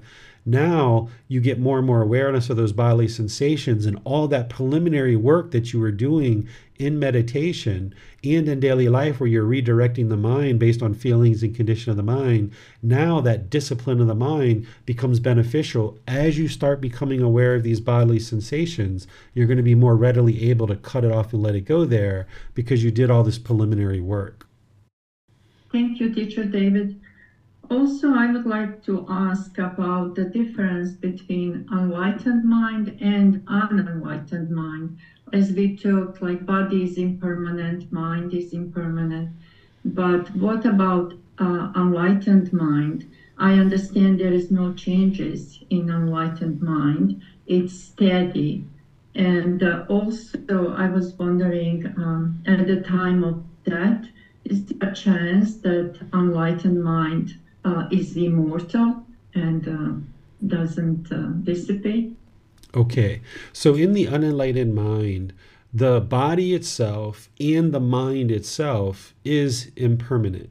meaning that the body is not permanent, it's not going to last forever, it arises, it changes, and it fades away. In the mind itself, it's also impermanent. It arises, changes, and fades away. It's going to no longer exist at some point. And the feelings in the mind of the unenlightened being, they're impermanent. They arise, they change, and they fade away. This is what's experienced in the unenlightened mind. You're very familiar with this because this is what you're experiencing. In the enlightened mind, the body is still impermanent. It's not going to be permanent. The mind itself is impermanent. It's not going to last permanently. There is no immortal or eternal mind that's going to last forever. It's still impermanent. But the qualities that the person experiences in the enlightened mental state, the peaceful, calm, serene, and content mind with joy, this is permanent in that it's unconditioned.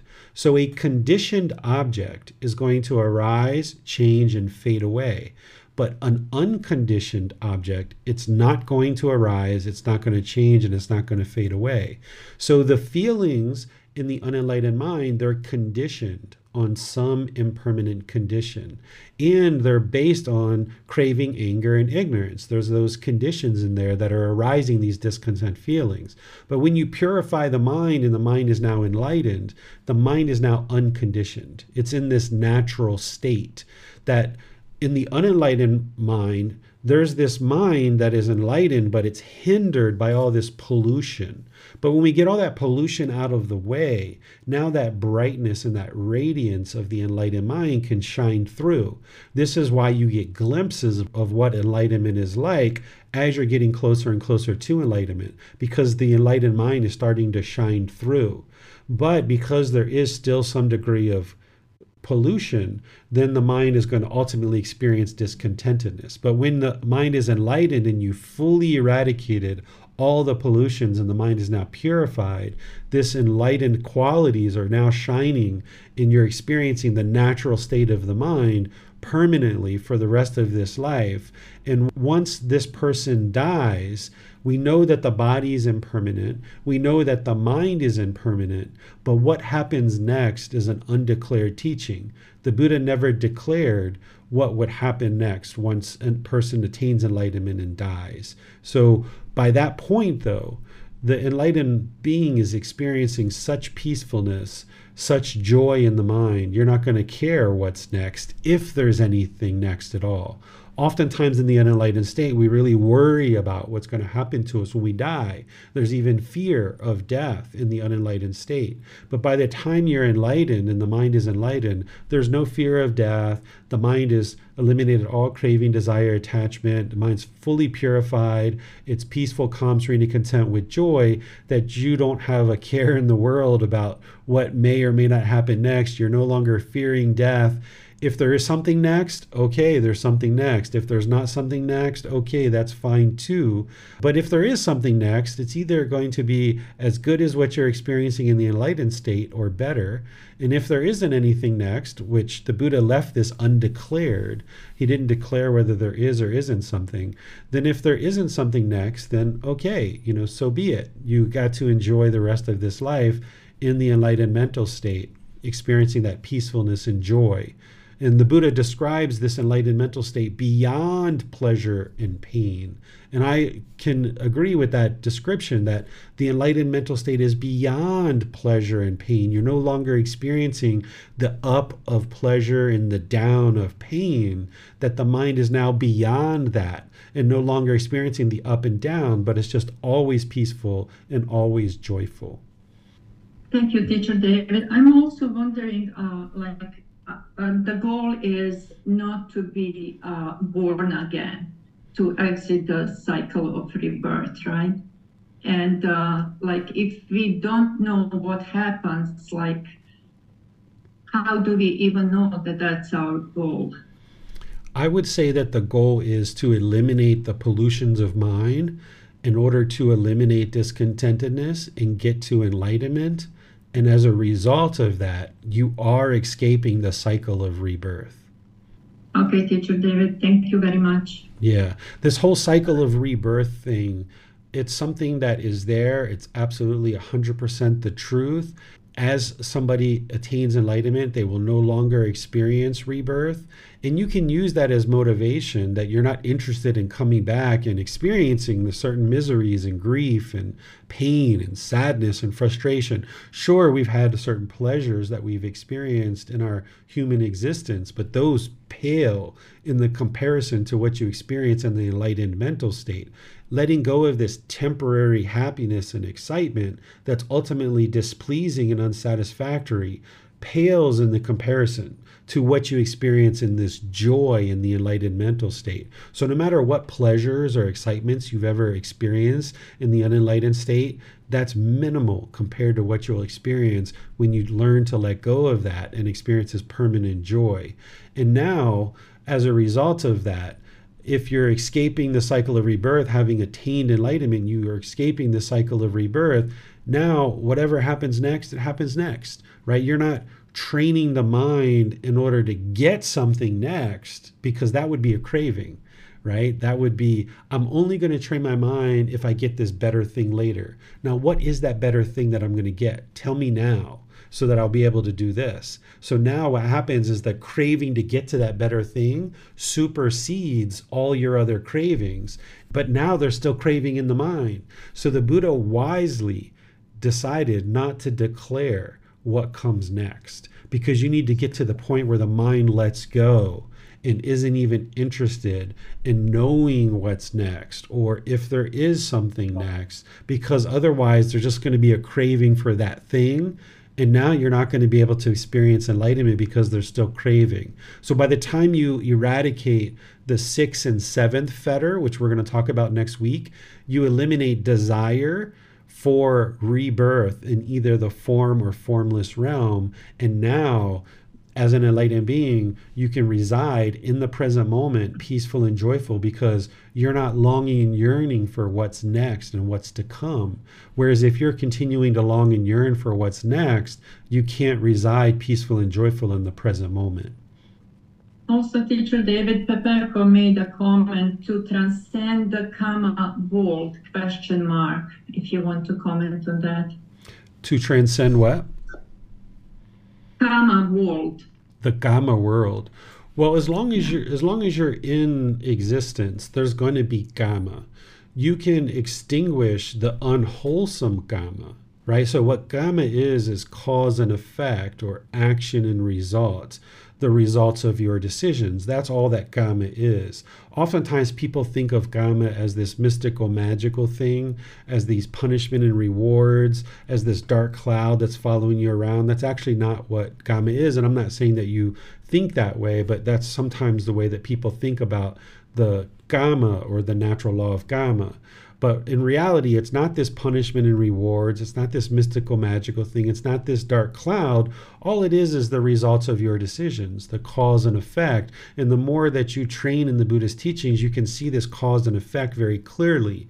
And because the mind in the unenlightened state is unwise of this natural law, it lacks wisdom, it's going to continue to do unwise things. It's going to make unwise decisions.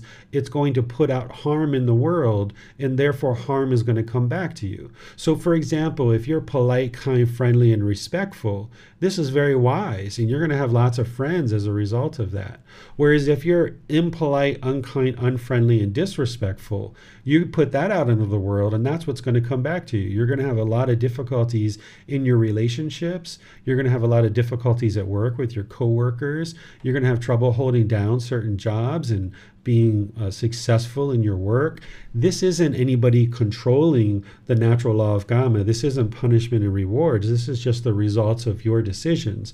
So when we have the wisdom of this natural law and you get deeper and deeper to understand it, now you'll naturally make wise decisions about this.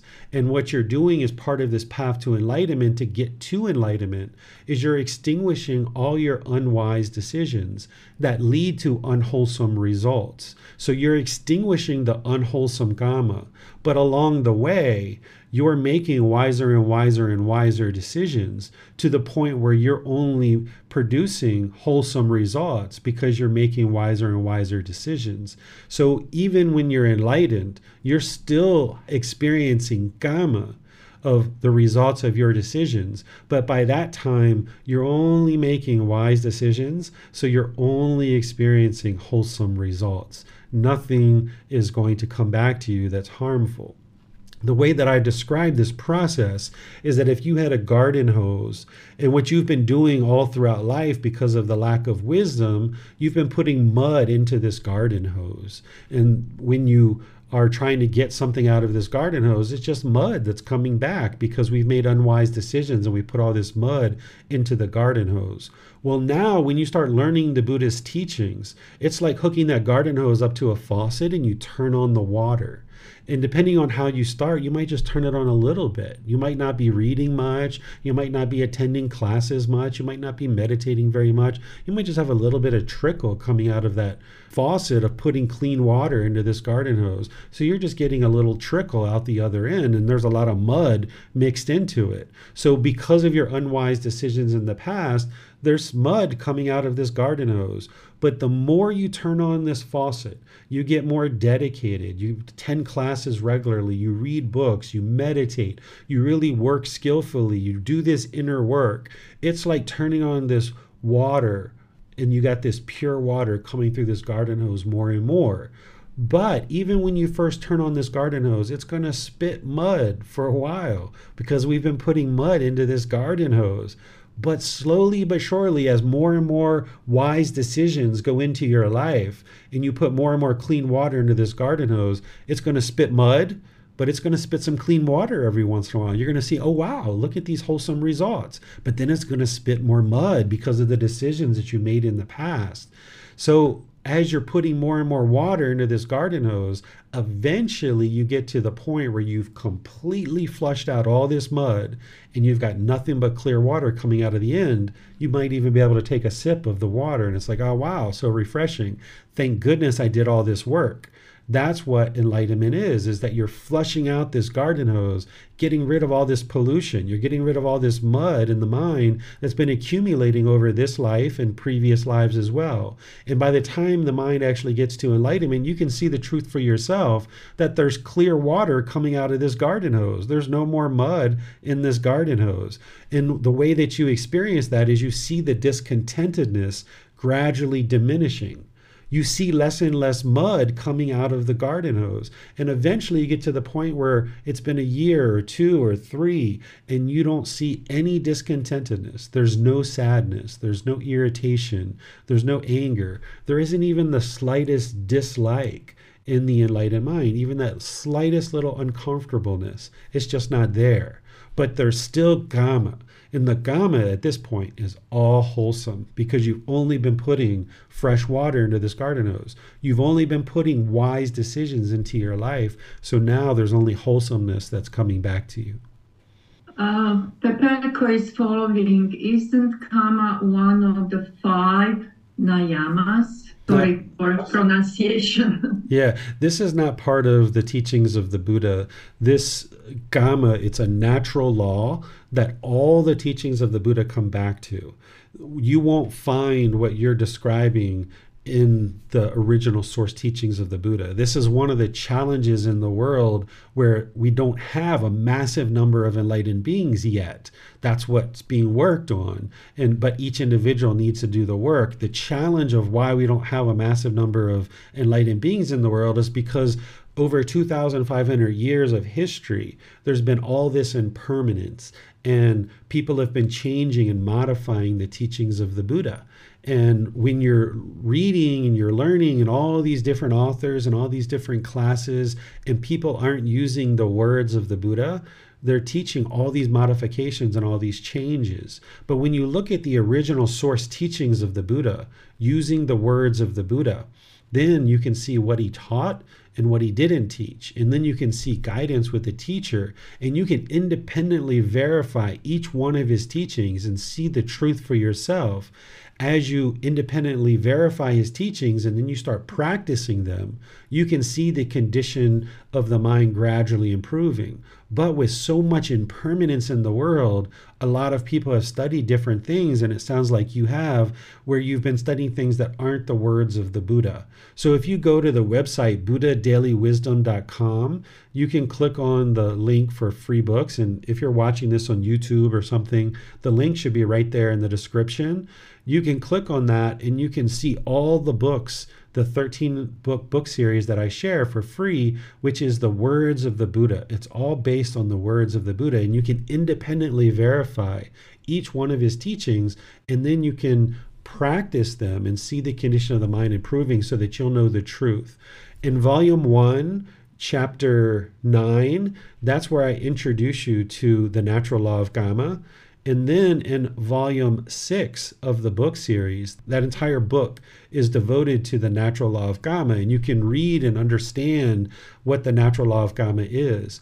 But truly, every aspect of the Buddha's teachings in one way or another is coming back to the natural law of karma. In fact, the Eightfold Path is describing the natural law of karma around all those steps. So something like right speech, for example, the Buddha is explaining to you how to speak in a way that doesn't harm others, so therefore harm doesn't come to you. He doesn't tell you exactly what to say or how to say it, but he gives you this guidance around things that are harmful, and then how you choose to implement that through your personality and your word choice and stuff is totally up to you. But without the wisdom of that natural law of karma around speech, for sure you're speaking in ways that is causing harm, and therefore people are going to be harsh and aggressive to you at some points in your life. So the only way for you to clean up what you experience in life and clean up this garden hose and clean up your karma is to deeply understand the natural law of karma.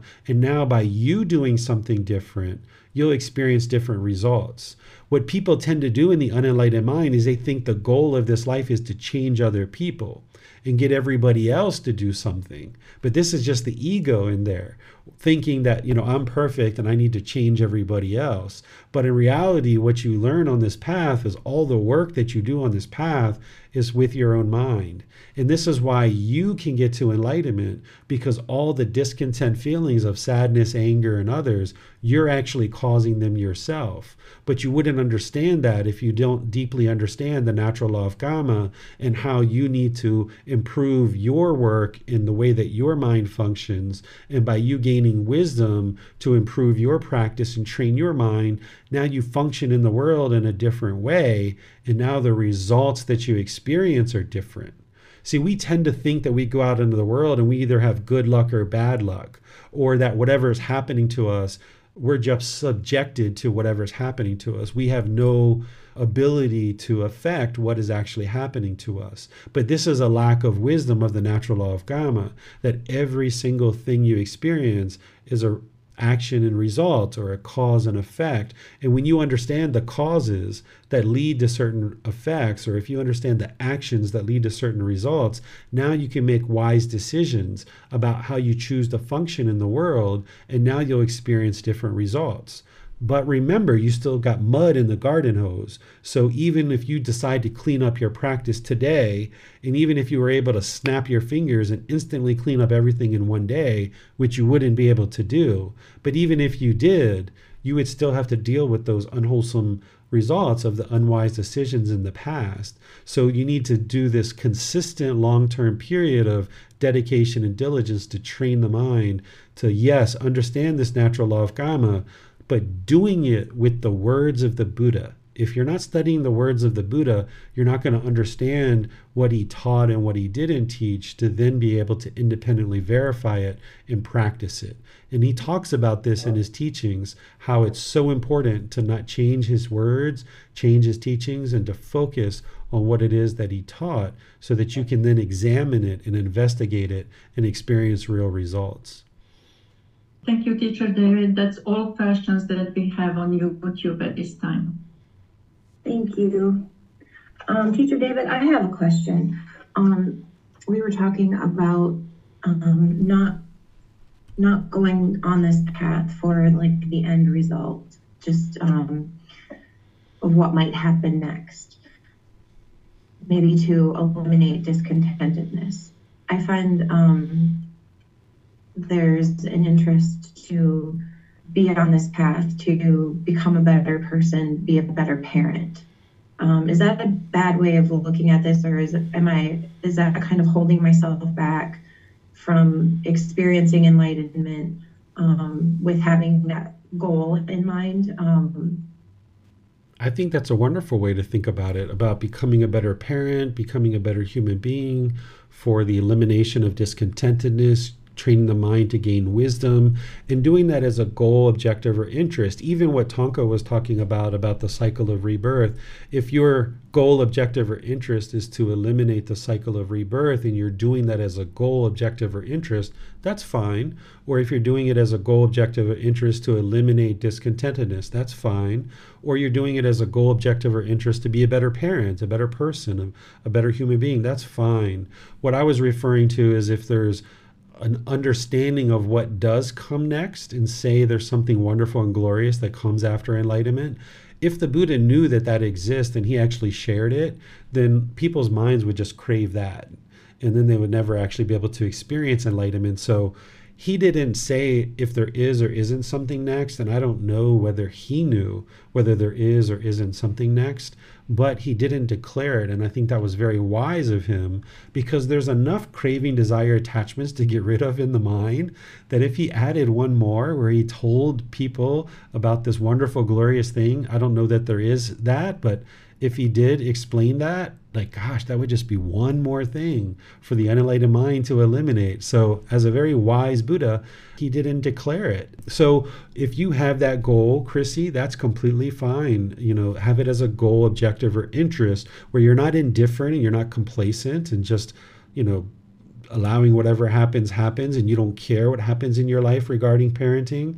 But also, if you crave to be this wonderful, perfect parent and you would like to snap your fingers and be that person today, then your mind's going to be discontent in that situation too. So having it as a goal, objective, or interest where you realize you're a work in progress and you're going to need to do this inner work, and things are going to sometimes feel really miserable, but then there's going to be some peacefulness on the other side of that.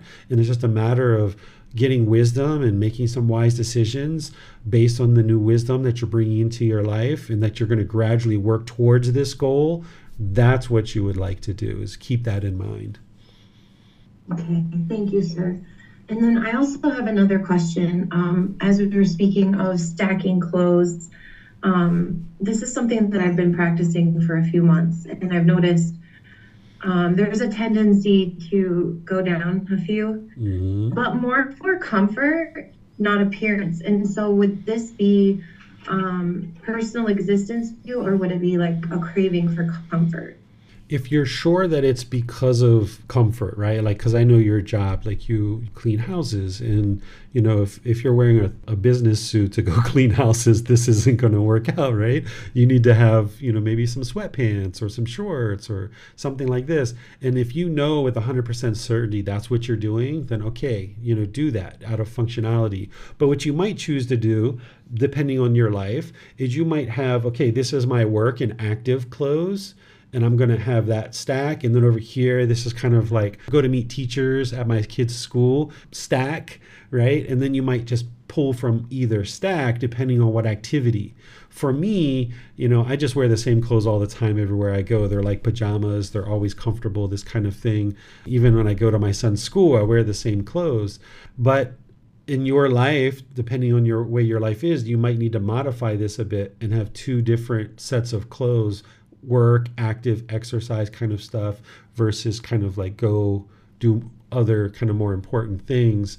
And from there, you should be able to pull off the top. And then you'll know that the mind is surely not trying to project any certain personal existence view. That's a great idea, sir. Thank you. And then there isn't a question. It's a statement on the Zoom.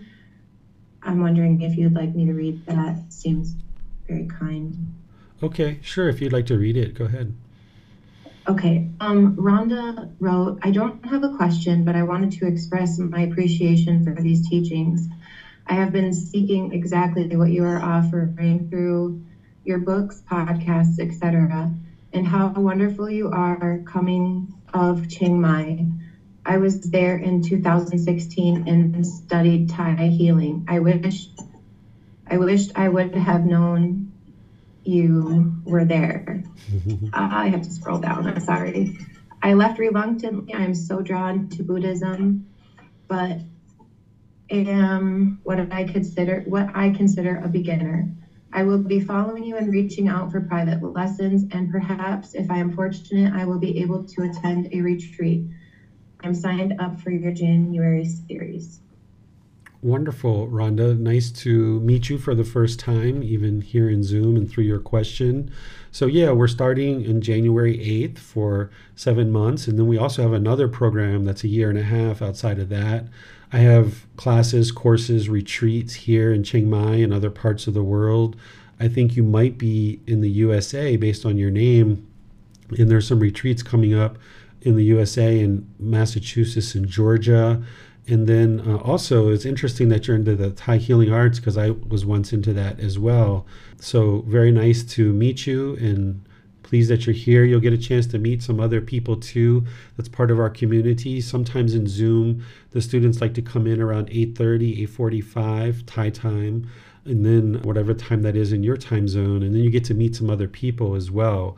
We have a lot of people from all over the world, and very lovely group of people that you'll get a chance to participate and be part of. So very nice that you're here.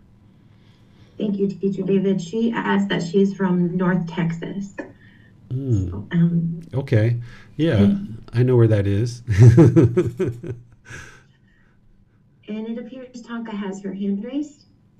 Teacher David, I don't know if we have time for this, but Pepako has a follow-up question. What if I cannot attain enlightenment in my current life? If you can't attain enlightenment in this life, any work that you've done in this life will benefit you in a future life. So if you did nothing at all in this life, there's absolutely going to potentially be this rebirth, and you don't know necessarily what realm that's going to be in. There's the 5 realms of hell, animal, afflicted spirits, human, and heavenly realm. And in those lower realms of hell, animal, and afflicted spirits, they're not permanent realms.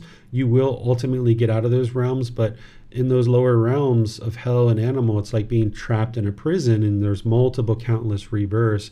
And now that you're in this human realm, this is the absolute best time for you to be able to get to enlightenment. And in the heavenly realm, those beings can get to enlightenment as well, but they oftentimes lack motivation and initiative because they're only experiencing pleasant feelings.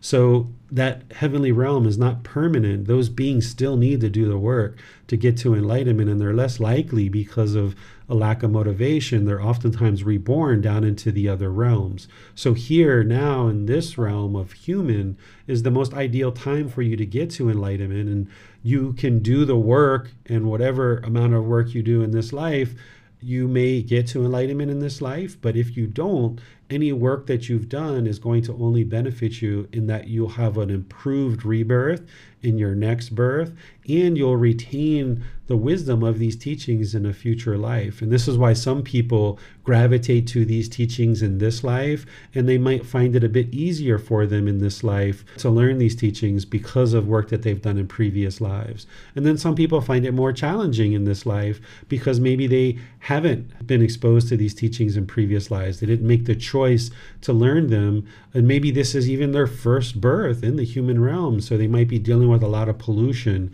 and everybody's starting at different places. But there's no reason why you can't get to enlightenment in this life, especially if you stay dedicated and diligent. You work with a teacher, you receive guidance and ask for guidance. You use the resources here with the words of the Buddha. That's a game changer for you. No matter what it is that you've been learning in the past, it's a game changer to be learning with the words of the Buddha. Once you start learning with his words and you learn with guidance from a teacher, this is completely revolutionary to your practice. You can be out there on your own trying to dabble through all kinds of stuff. You'll never actually get to enlightenment. But by working with a teacher, and a teacher who's dedicating their teachings with the words of the Buddha, it's such a game changer. There's no reason why you shouldn't be able to get to enlightenment. But if you fall short for any reason, there's always rebirth, and you'll benefit from the work that you're doing in this life. Thank you, Teacher David. That's all for today on YouTube. That appears to be all the questions for today. All right.